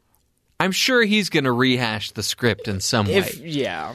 But that's so unfortunate if it's true that it will be an R-rated film because, we don't really talk about R-rated films on the show.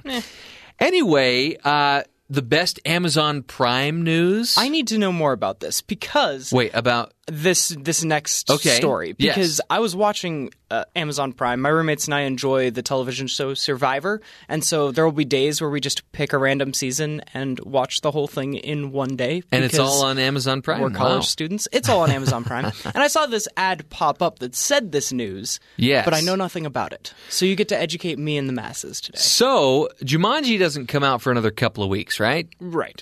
And they don't even really have too many reviews. I mean, I think you can fish around and find some. It looks like it could be a really good time. It's got The Rock and it's got Kevin Hart, so it's going to be funny. Really surprised me because I'm not a huge Kevin Hart fan. The Rock kind of has a hit or miss streak. But it's also got Jack Black, and the trailer that they put together makes it look pretty funny, actually, and kind of a really funny, clever idea for this film.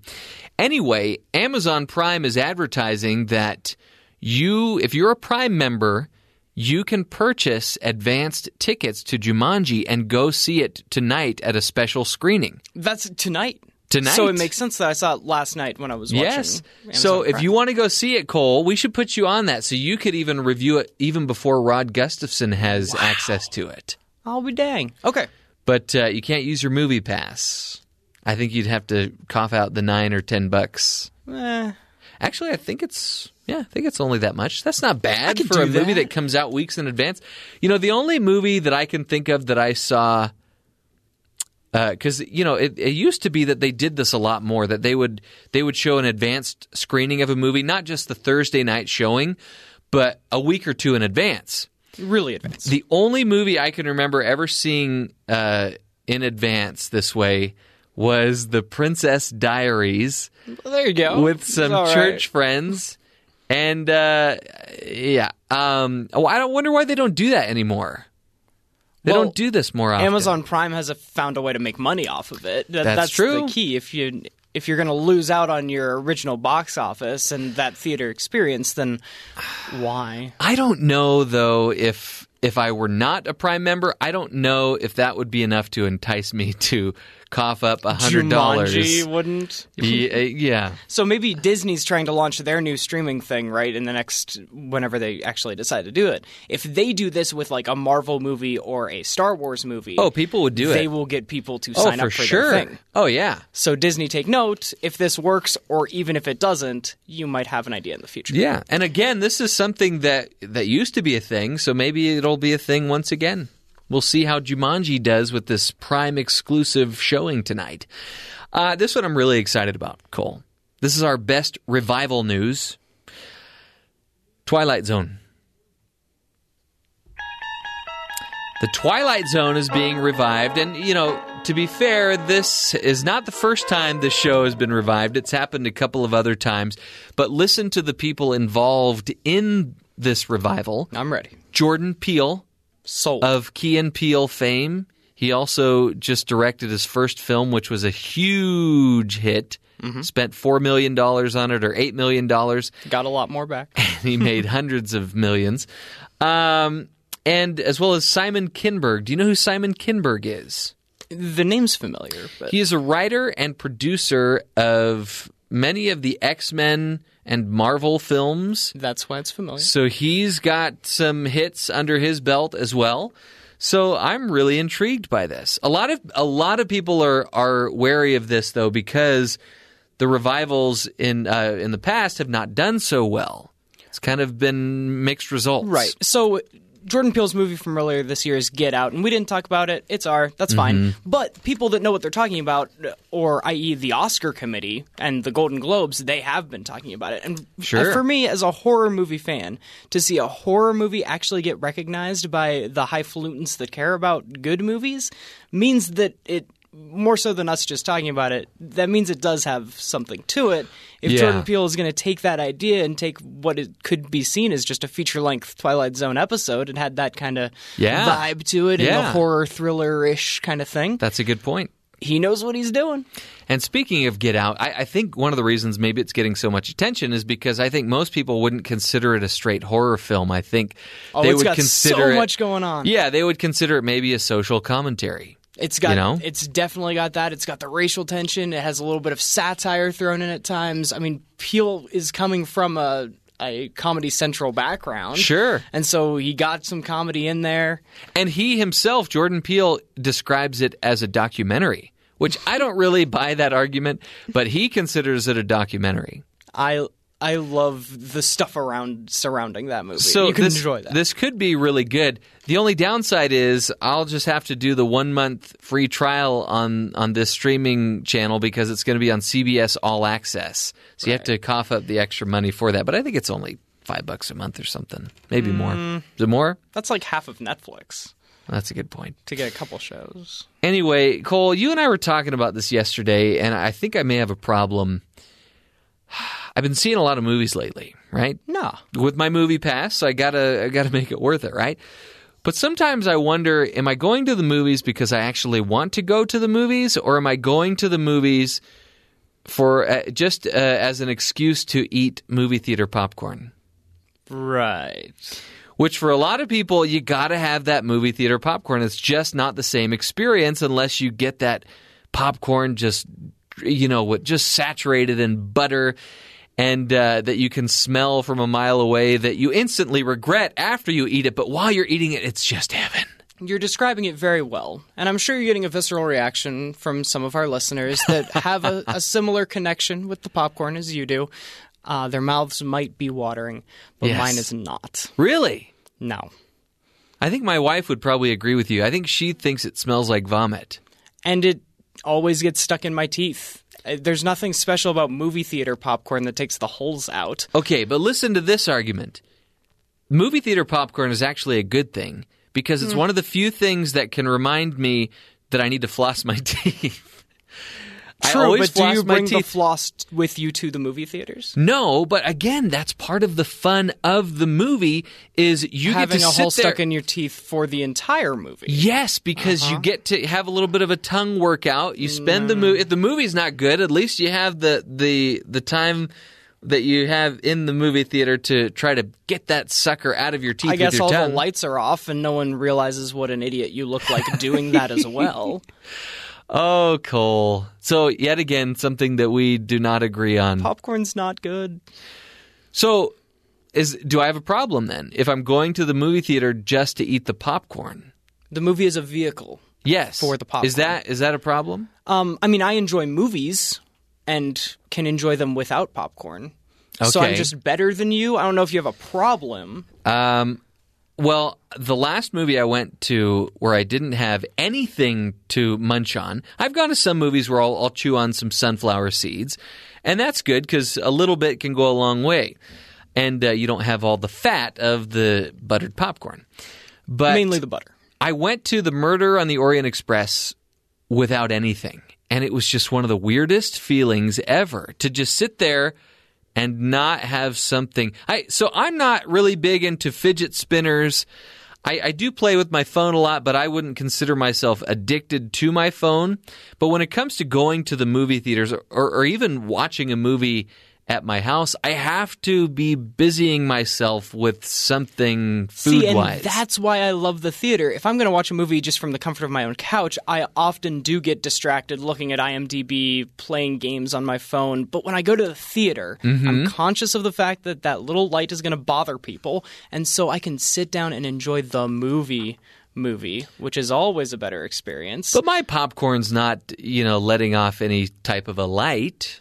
It is. I guess it's exuding noisy, an odor of some kind. The noise and the odor could bother the people around you. I see. But if everybody's doing it, it's okay, If you're a loud right? popcorn eater, it's not okay.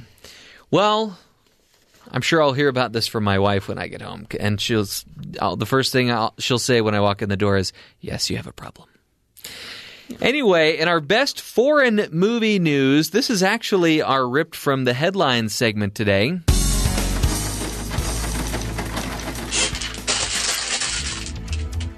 There is a woman who was kicked off a flight after her emotional support pig became too rowdy. You see people go on planes with their emotional support dogs, but have you ever seen an emotional support pig? Not personally, but I understand it in concept. Yeah, a little unusual. Apparently, they tried tethering the pig to the armrest.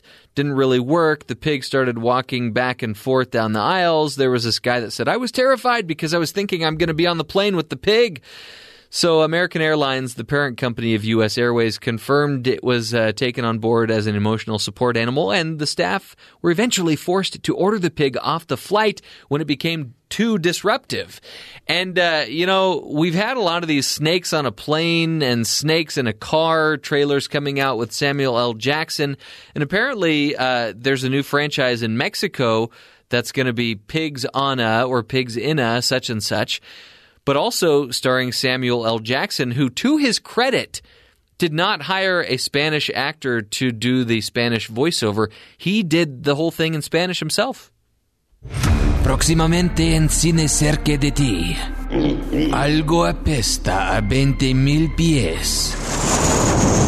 Capitán, tenemos un problema. Y solo un hombre puede aclararlo. ¿Qué pasa? Señor, son cerdos.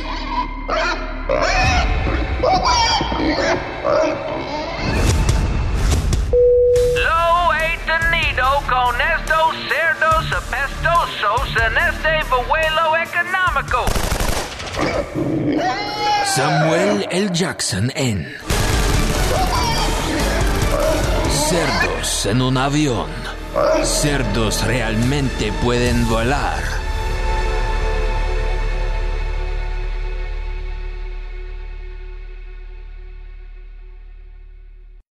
I love movies. You ever talk about a movie with someone that happens to have read the book? They're always so condescending. The book was much better. Oh, really? What I enjoyed about the movie? No reading. Yeah. It only took 2 hours, and then I could take a nap. That's Jim Gaffigan, of course, my favorite comedian.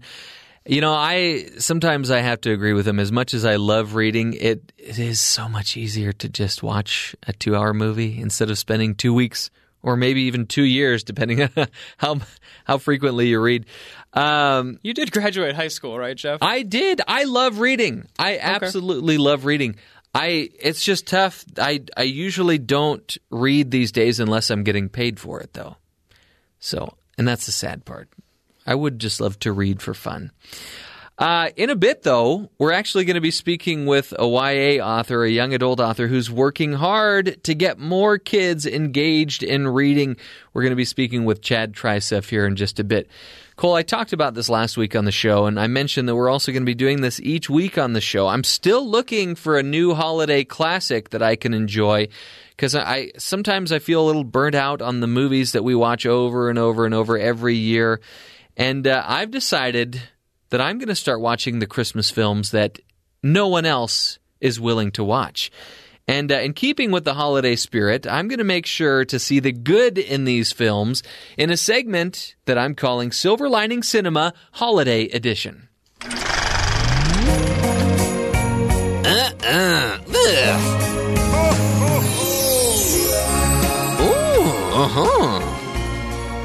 So my good buddy Cole here was gracious enough to take on an assignment as well as the assignment that I gave myself.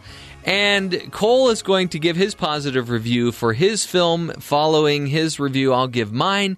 Cole, what was the movie that you watched? I watched Santa's Little Helper. Not to be confused with the dog from The Simpsons, although the writers of this movie were kind enough to give me that reference during the course of it as well. Oh, good. They know that it's the name of the Simpsons dog as well. Okay. Santa's Little Helper is produced by the WWE film arm of that World Wrestling Entertainment. And did you know... That's a proven organization. It is. They have done many great things for these actors that are also buff. The Rock? They often include them in their movies, correct? This is actually my fourth favorite movie featuring a wrestler. Really? The first being They Live with Rowdy Roddy Piper. The second being Hulk Hogan playing Thunder Lips in Rocky III. Yes. The third being literally every movie The Rock has ever been in. And then the fourth is Santa's Little Helper. You might want to check the math on that. But okay, fourth? I think it adds up. And the Vince McMahon of the WWE has wanted to make movies for a very long time, going back to the 80s when John Carpenter got Rowdy Roddy Piper to be in They Live. Vince McMahon was super jealous. The very next year, he came out with No Holds Barred with Hulk Hogan. Oh, that's right. I have not seen that film, though. It wasn't good. Okay, but we want to talk about the good in this movie. Santa's Little Helper is a Christmas movie, and they remind you by featuring the very familiar and understandable Christmas hero of the guy that doesn't really understand the holiday and is down on his luck as the movie begins. Poor The Miz loses his job, he loses his girlfriend, and he's about to lose his house right before the Christmas season. Wow, Merry Christmas. Yeah. And so we're automatically sympathetic with The Miz's character. And come into the rescue old Saint Nick himself to give him a little pep talk that The Miz unfortunately does not heed. He's a bit of a Scrooge. So Santa goes back to the North Pole and sends one of his elves, unfortunately an elf with round ears. She's a bit of an outcast. It's like Will Ferrell and Elf. Yeah. Okay. And she goes down to the Earth world between the poles. I think I know where we're going with this plot, but keep going. She sends him through a little task, and actually Santa has a job opening up at the North Pole for the Ho-Ho-Ho. Wow. And that job stands for the Head Office Herald of Holiday Operations. I love that. Which That's is clever. Legitimately clever, and I love. So this attractive young lady elf with round ears goes down to help out The Miz in his quest to find the meaning of Christmas. By the end, he does, and he proves his Christmas worth through an obstacle course going up against another world wrestler, another lady elf from the North Pole. We get to see them do wrestling things in the jungle, up on these high-flying, acrobatic-looking obstacles, and it's a fun time. Santa's Little Helper, starring The Miz, with whom I'm not familiar. He does wrestle. Okay. In the film? In the film also. Oh, that's good. As he's losing his job early in the film, we get to see a couple of his signature moves as he's doing what we all would like to do to our bosses if they fire us, wrestle them. So I want to mention that you and I randomly selected these two films. Oh, yeah. Honest to goodness, put it through a random selector thingamajig. And my film also stars a wrestler, and it's called Santa with Muscles, starring Hulk Hogan, whom you referenced just a minute ago. Santa with Muscles is the story of a very wealthy man who's rather selfish, played by Hulk Hogan. He sells supplements and he sells bodybuilding equipment, and he is playing paintball one day with his cronies, with his entourage, I guess I should say. And he's on the run from the police because he, for some reason, starts shooting paintballs at a police car, and he's on the run. He finds refuge in this mall, disguises himself in a Santa suit, is then pushed down a garbage chute, and when he wakes up, he can't remember anything. And there's this guy that's looking for a mall Santa and recruits Hulk Hogan and keeps calling him Santa, so much so that Hulk Hogan's character thinks that he actually is Santa. So now you have this guy that was really selfish before who wants to do good because he thinks he's Santa, right? And listen to some of these character names. These are the evil villains of the film. Ebert Frost, Dr. Blight, Dr. Vile, Dr. Watt, and Dr. Flint. So it kind of gives you a bit of an idea of what those characters do in the film. And these evil characters are trying to buy out or trying to take over this orphanage so that they can access these magical crystals that lie underneath the orphanage. What I love about this orphanage is that there are only 3 orphans in this gigantic building, which goes to show, you know what? They could have just shut it down, justified doing it because there are only 3 orphans left. But to me, it shows that they really cared about these little orphans. And I love the casting of this film. Not only do you have Hulk Hogan, you have Ed Begley Jr., who is in all those mockumentaries that Christopher Guest made. You've got Clint Howard, who is famous for being Ron Howard's brother and shows up in a lot of movies like this. You've got Don Stark, who, if you're not familiar with Don Stark, he was one of the dads on That 70s Show. Also from That 70s Show, featured as a little kid in this film, Mila Kunis. There you go. What a cast this is. It's just amazing. Another thing I loved about this film, you get to hear Hulk Hogan sing. In a church, no less. So if you've ever wanted to hear Hulk Hogan sing, see Santa with Muscles. Another thing that I loved about this film is it brings families together. It was about halfway through this film, and my 5-year-old daughter came in, and from the moment she walked in to the end of the film, she was riveted. Whenever a character was in peril, she grabbed her mouth and said, "Ah!" She was invested in this movie. She laughed when the bad guys, fell down or got hurt in some way. She really enjoyed this film.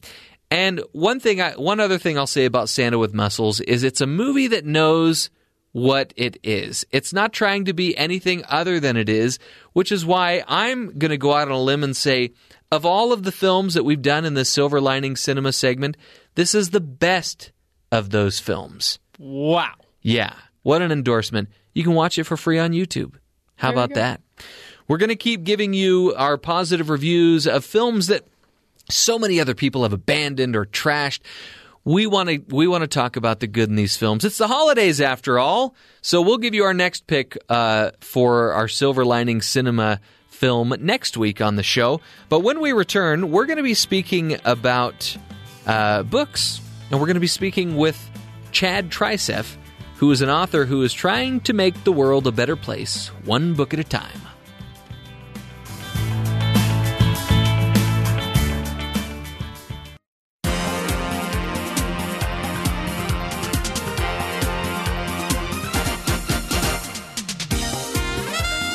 My favorite comedian, Jim Gaffigan, he loves to joke about books and how he much prefers movies and how he's never read a book that changed his life. But our guest today has written a book series that is changing lives. Chad Trisef is here with us today to talk about his Oracle series and how he's using his books to make the world a better place. Chad, welcome to Screen Cleaning. Thank you, Jeff. Good morning. So, Chad, I'm really curious to know about the name C.W. Trisef. As I understand, you co-author these books with your brother? That is correct. So my name is Chad. That's the C. The W is my brother's name. His name is Wayne. We are co-authors. We've been writing books together for about 6 years now. And sometimes it's fun, sometimes it's challenging, but we like to think that two brains are better than one.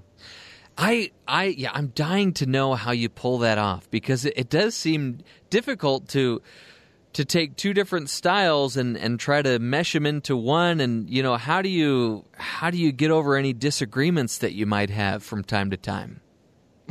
That's a great question. So fortunately, our styles are very similar. We're 11 years apart, but we're very, very similar. The way we think, the way we write, the way we come up with humor. We take turns. We follow an outline. We do a lot of phone calls and Skyping, and we make it work. So in the beginning, it was a little bit of a challenge. But it's actually an awesome teamwork now, and I don't think we could do it without the other. Well, that's great. I just think of my experiences playing, kind of telephone story with my daughters, where I get to say one line of the story, they get to say another line of the story, and the stories never seem to blend into each other all that well. So I'm glad that you can make it work. Yeah, like you said, it can be difficult and challenging. Sometimes we most of the time we agree, but every now and then we disagree, and one of us just has to acquiesce to the other and just say, okay, you're right. How would it look on the big screen? Okay, let's do it that way. Yeah. So go ahead and, Chad, give us a synopsis of your Oracle series. What are these books about? So it's a 7-book series. It's a fiction adventure story about a teenager who has to travel all over the world. He has this ball. It's called the Oracle. It's a special ball, right? It's translucent. In the book, it's called a sphere or a ball of curious workmanship. The main character has to collect elements. There's 6 core original elements in nature: earth and fire and wind, and he has to collect. There's 6 of them somewhere on the planet. He has to find them. He has to collect them. He has to put them in the actual Oracle ball. And as he does that, he goes through real-life geographic mysteries, mysteries that are located and are real places. There are substantiated theories like the Bermuda Triangle, the city of Atlantis, the city of gold. When I was a kid, I loved those kind of mysteries, so I wanted to create a fictional story to explain why those mysteries exist. So the main character has to collect elements. He puts them in this ball. He has to go through these real-life geographic mysteries to find them. And it's all wrapped around a fun fictional story. And you yourself have visited some of these locations in real life, haven't you? Yeah. So my brother and I like to call it a well-informed imagination. So these mystery locations are real, or they're substantiated theories. So we've been to some of them. So, for example, and the reason why we go to them is because we want to study it, see if it's real, feel it, smell it, touch it. It makes for a better story and better writing. And so, for example, in the first book, we talk about the city of Atlantis, the Bermuda Triangle. This really cool mystery that most people don't know about is called the Bimini Road. It's in the Bahamas. So we actually went to those locations, and this Bimini Road is right next to an island in the Bahamas called Bimini, and we went there. We braved the Bermuda Triangle. We flew there. We got on a boat. We put on some scuba diving gear. We went to the bottom of the sea to study this road to see if it was real, and it was there, and it is. And so it makes the story, we think it makes the story a little bit more real if we actually have been there. Well, Chad, you're reminding me of the fact that I've just never really been anywhere in my life. Those sound like a lot of fun. It's hard. I mean, it's expensive. Some of these places are really remote. In book 4, one of the mysteries are the Northern Lights. And so we actually went up to northern Alaska, up to the North Pole a couple years ago to see the Northern Lights in person, to see if they're real, to see what they look like and what it feels like to see them. And I had a grandma call me after we published book 4, and she said, your explanation of the Northern Lights is the best I've ever read. And I said, well, that's because we've been there. Wow, yeah. So let's talk about expensive, because I know you're going around the country, you're putting on free assemblies to all these schools. I mean, that's a huge deal for these kids. That's got to be making a difference for them, right? Yeah, I'm glad you asked this question. So we travel to any school in any community that wants us to go present. We do fun assemblies, and we do it for free. And the reason we do it for free is because obviously we think the books are good and they're fun and they're adventurous, but we want to we want to help advocate literacy and creativity. So we do these fun presentations and assemblies for schools. Any school that wants us to go just needs to go to our website. It's oracleseries.com, and they can request us to go. And we'll do it for free. We'll show up for free. We pay the company that my brother and I created will pay for it. You know, we hope to sell enough books to cover it, but if it doesn't, that's okay. We just want to help. We want to help children. That's awesome, Chad. Hey, you mentioned you've got kids. I understand you're an accountant. You write all these books. How do you balance all of these things? Yeah, so I'm a father. I have 5 children. Which is another reason why we wanted to make the books educational. And there are themes and stories and morals in all the books that help readers become better people, which is really important to us. I do have another career. I graduated from BYU. I did their accounting program. So I've been in corporate America for 20 years, and that actually helps pay for some of the costs for the books. So how do you balance stuff like this? You end up finding time to do the stuff that you love, and I love being an author. I love seeing kids excited about reading, and I love the potential for the book series. Just before we turn things over to Cole here in a second, I'm curious to know what advice you could give to other creative people out there who, let's say they have this vision of a book they want to write or a painting they want to put down on a canvas. What advice could you give them to make that initial step, to get that out of their minds and onto a paper or onto a canvas? Well, first and foremost, you need education, right? So going to school, getting good grades, going to college or university is needed. No matter how creative you are, I'm a big proponent for education. But education only gets you so far. Like, it might earn you some money, but it doesn't necessarily give you success. And so success comes little by little with something that you accomplish. So my advice would be get educated, but then just do it, right? You got to put in the work. You got to be determined. And every little step, every little success that you have just feeds that fire, and just to keep going. I know you hear that a lot in the creative world, is just don't give up. But there's some truth to that. You have to have a foundation, but then you just have to really work really hard to get it done. And it's possible. I would probably say you can do it, right? Whatever your creative desire is, you can do it. Words of wisdom. Thank you so much, Chad. Now we're going to get into the fun part of today's program, Hey, right? I was having fun. Come on.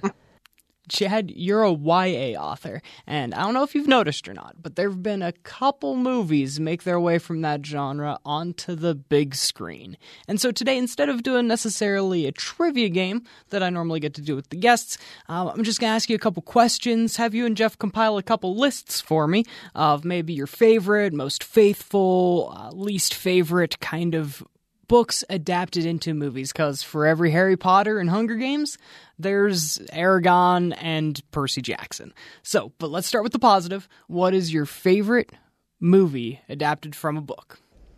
Oh, you're really putting me on the spot. Like you said, since 2001, there's been so many. I mean, Harry Potter kind of broke the chains of the, and maybe not even that. There's probably been a lot more that we're just not aware of. But I would probably say, of all the really cool books, I mean, obviously, Lord of the Rings is one of my favorite. The Harry Potter books were fantastic. The movies always tend to be worse than the books, in my opinion. But I think there's been some really, really good ones in recent years. Lord of the Rings is always kind of my favorite. I'm really into the whole sometimes more difficult storylines and complex characters, and Lord of the Rings has got to be one of my favorites. Wow. Yeah, definitely. One I'm going to share is, and Cole sparked this, I wasn't going to mention this until he said it. I'm a huge fan of Lemony Snicket's A Series of Unfortunate Events.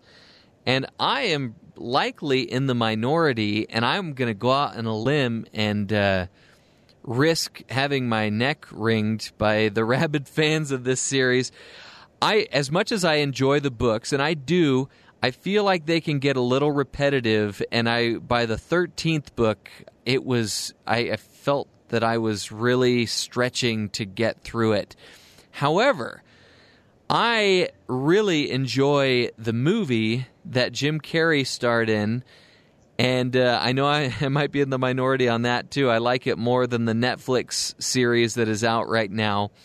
And as much as difficult it was for me to get through all those books, I think that this is a movie that gets better every time I see it. I think Jim Carrey is the perfect Count Olaf because he is the epitome of the overactor, and I just love how it was made stylistically. So that's going to be a pick that I'm going to share. Lemony Snicket's.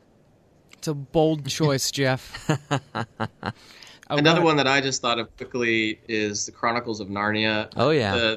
They did a great job with those movies, especially the music and the score that they put together for that. And so that's another one that's up there on my list of adaptations to movies.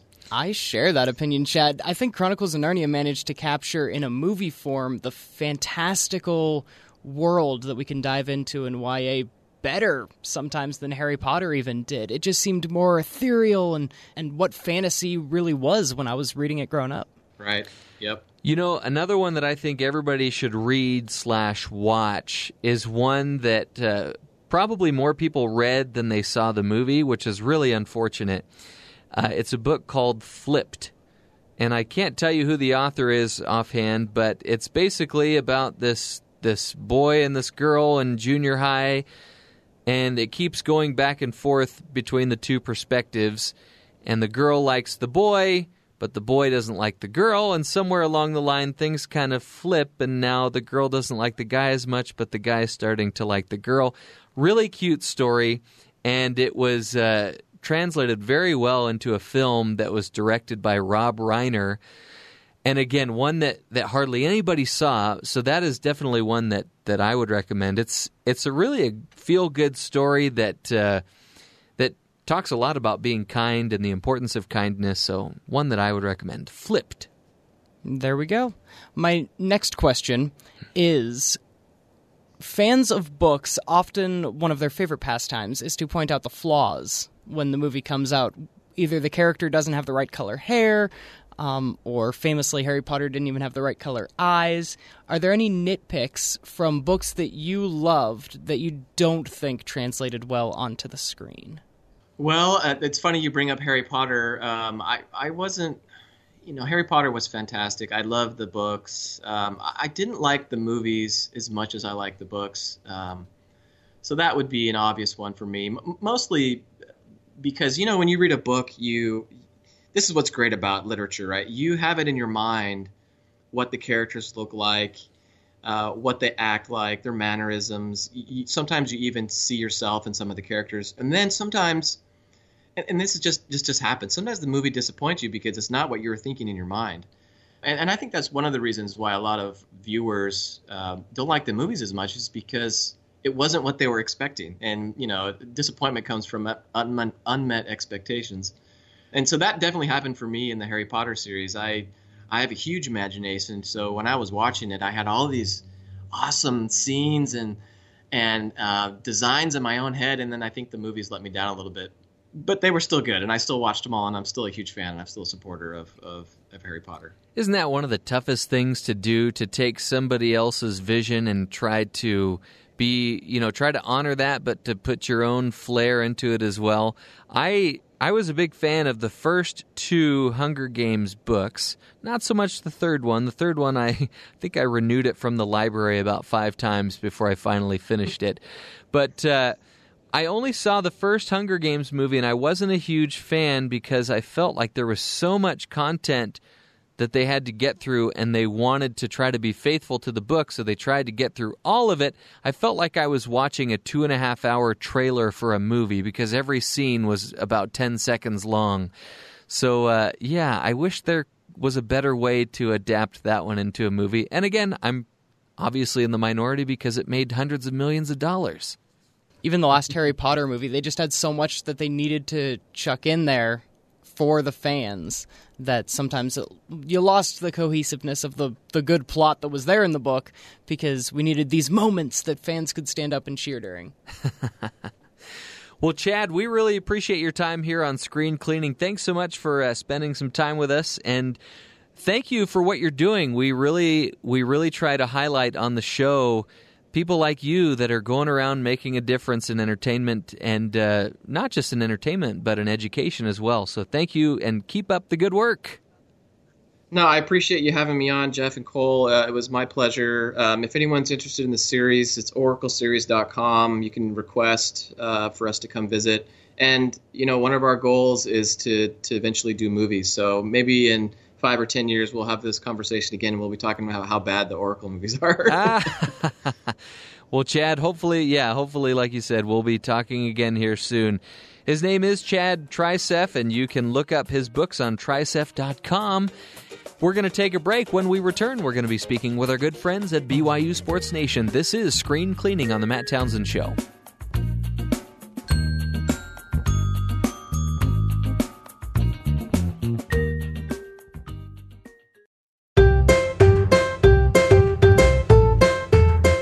There's our happy music. That means we're going over to two of our friends at BYU Sports Nation who make us particularly happy. And today we've got Spencer and Jason. Are you guys happy today? Of course. Fantastic. Absolutely. And I know your happiness stems, Spencer, from the fact that you did, in fact, fulfill your promise to watch Santa with Muscles. Yes. Oh, yes. No, I don't believe you. I really enjoyed it. I remembered that conversation and totally put it in my planner and yeah. That's your problem. Nobody uses planners anymore. Is that the planner I saw in the trash earlier? I failed, Jeff. You missed a great movie. Tell me about it. We gave our positive review of it. When else are you going to see Hulk Hogan sing in a church, no less? Oh, boy. That's why it got such great ratings. And it had a great cast. Mila Kunis, when she was a little girl, was in it. Yeah, that shocked us when we looked at because after we got off the air with you that day, we actually looked up on IMDb like a little more about it. And we're like, Mila Kunis was in this? And Don Stark, who was also on that 70s show with her. Was he the dad? Not the main dad, but he was the one with like the curly fro that was kind of short and stout. He was Bob. Yeah. Okay. So, that makes me happy that you at least looked it up on IMDb. Yeah, we did. Yeah, we take these conversations very seriously. I guarantee you, if you put it on for your kids will enjoy it. Because my kid enjoyed it. She walked in halfway through and was captivated. How old is the said child? 5. That's why. Yeah. So Cole wanted to know if you guys have seen any other films not starring The Rock, but any other wrestlers you've seen in film. Andre the Giant. Yeah. Princess Bride. Like, that's probably the biggest one. Are you kidding me? That is probably the best movie featuring a wrestler. Anybody want a peanut? Hey, no more rhymes now. I mean it. Yeah, that's a great example. I'm trying to think of others. There was the movie. Well, no. I'm trying to remember what other wrestlers were in movies. John Cena, dude. Oh, yeah. Well, he was in, the Daddy's Home, both of them. The Rock? No, we said besides The Rock. We said besides The Rock. Oh, okay, that was because that one, like, it was. You could go down to every movie that's out right and now. he's not even going as The Rock anymore. He's now Dwayne Johnson. It's true. It's true. When you put that stipulation out there, it just kind of ruins everything. Was Rowdy Roddy Piper in any movies? Yes, Rowdy Cole Piper mentioned it. Was in an episode of the Rob Dyrdek show. I remember that. I do remember that. Yes. He was also in a horror film, a John Carpenter horror film called They Live, which Cole mentioned earlier in the program. But, okay, so here's the invitation then. Next week, we're going to be doing another Silver Lining Cinema segment where we take movies that people have abandoned or given up on or just refuse to watch, and we give them a positive review. So I'm going to be watching The Nutcracker in 3D, but actually I'll be watching it in 2D. And it stars John Turturro and Nathan Lane. And, so many of the critics just trashed it. I'm gonna find the good in the film. So you're gonna find that silver lining. Yes. In all of the negative reviews. Thank you for the plug and the reinforcement of the segment title. Hey, I just Googled wrestlers in movies, finding some gems here. How Jeff. did we not think of Hulk Hogan as Thunder Lips in Rocky III? Cole mentioned Tyler that too. Mane is in X-Men, the original X-Men. He was Sabretooth. As Sabretooth. Wait, who was that? Who? His name is Tyler Mane. Tyler Mane. Yes. What's his stage name? I have no idea. Sergeant Slaughter was a voice in G.I. Joe the movie. Ooh. The animated one. Wow. Yeah. You are mentioning some gems here. Oh, Stone Cold Steve Austin in the movie Damage. He was also in one of the what's the one that has like Sylvester Stallone and like all of the action stars? Expendables. He was in one of the Expendables. Gotcha. Okay. Kevin Nash was in a movie that I really don't want to discuss. It deals with Channing Tatum dancing. Okay, here's another wrestler in a movie, and I'll see if you can guess the movie from the movie line. Okay. You going nowhere. I've got you for 3 minutes of playtime. Spider-Man. Yep, you're right. Spider-Man. Yeah, the original one with Tobey Maguire. Oh yeah, like the first one. Man, you guys know your wrestlers and movies. Jesse Ventura in The Running Man. That's right. With Arnold Schwarzenegger. Also The Predator. Yes. Wow. Man, yeah. I thought I knew my wrestlers and movies, but you guys know them even better. Oh. The Big Show and The Waterboy as Captain Insano. Wow. See, you guys just keep rattling off with them. I think this should bleed over into your show coming up here in just a minute. I love that. I forgot all about Captain Insano. Yes. Hey, it's a winning Friday. BYU women's volleyball starts their Sweet 16 match in like 5 minutes. We're going to have live updates. It's starting. It's starting just a few minutes. Yeah, let's go. Ooh. We are in, I guess, unison with BYU women's volleyball. Also, we're asking for an expectations overhaul for BYU basketball fans. 9 games into the season, why not? Why not tell us where you think the Cougars will be in March? Well, that sounds like a fantastic show. And again, for next week, the Nutcracker in 3D, but actually in 2D. Got it? Okay. All right. All right. All right, Spencer and Jason, have fun at the volleyball game. Thanks. Thank you. Okay. Wow. They really know their wrestlers. And I was starting to think of more as I didn't think it was going to take up the whole conversation with them, but there you have it. It's sports and entertainment, the perfect meld of our two interests. And it's crazy just how many movies Hulk Hogan has appeared in. Oh, yeah. And John Cena, as a matter of fact, the Psych movie aired last night on USA Network. Really? And John Cena made an appearance in that as well. Wow. He was also in Daddy's Home 2. Still in theaters. I would appreciate it if you didn't mention that fact, actually. Go see Coco instead. Yeah. That's the film to see. There you go. Anyway, really quickly, we're going to give you our panning for good segment here. There's good in them there hills.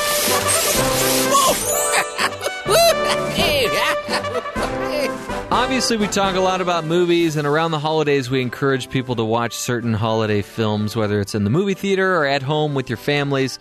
But I would also encourage you to seek out a local community theater. And I want to specify this. I'm not being paid to mention this theater specifically, but I love the Hale Center Theater, which is local to Utah. And there are several of them around the country, too. There's one in California. There's one in Arizona. They do such a great job of finding quality talent, putting on a quality production, family-friendly, all of them. And it's a theater in the round, so it's a very intimate setting. Right now, you can go see A Christmas Carol, which I've never actually seen at the Hale Center Theater, so I've got to do that. That is going to do it for the show here today. But again, seek out those opportunities to find other forms of holiday entertainment. You won't regret it, and it'll make your holidays just a little brighter. We'll be back next week. This is Screen Cleaning on The Matt Townsend Show.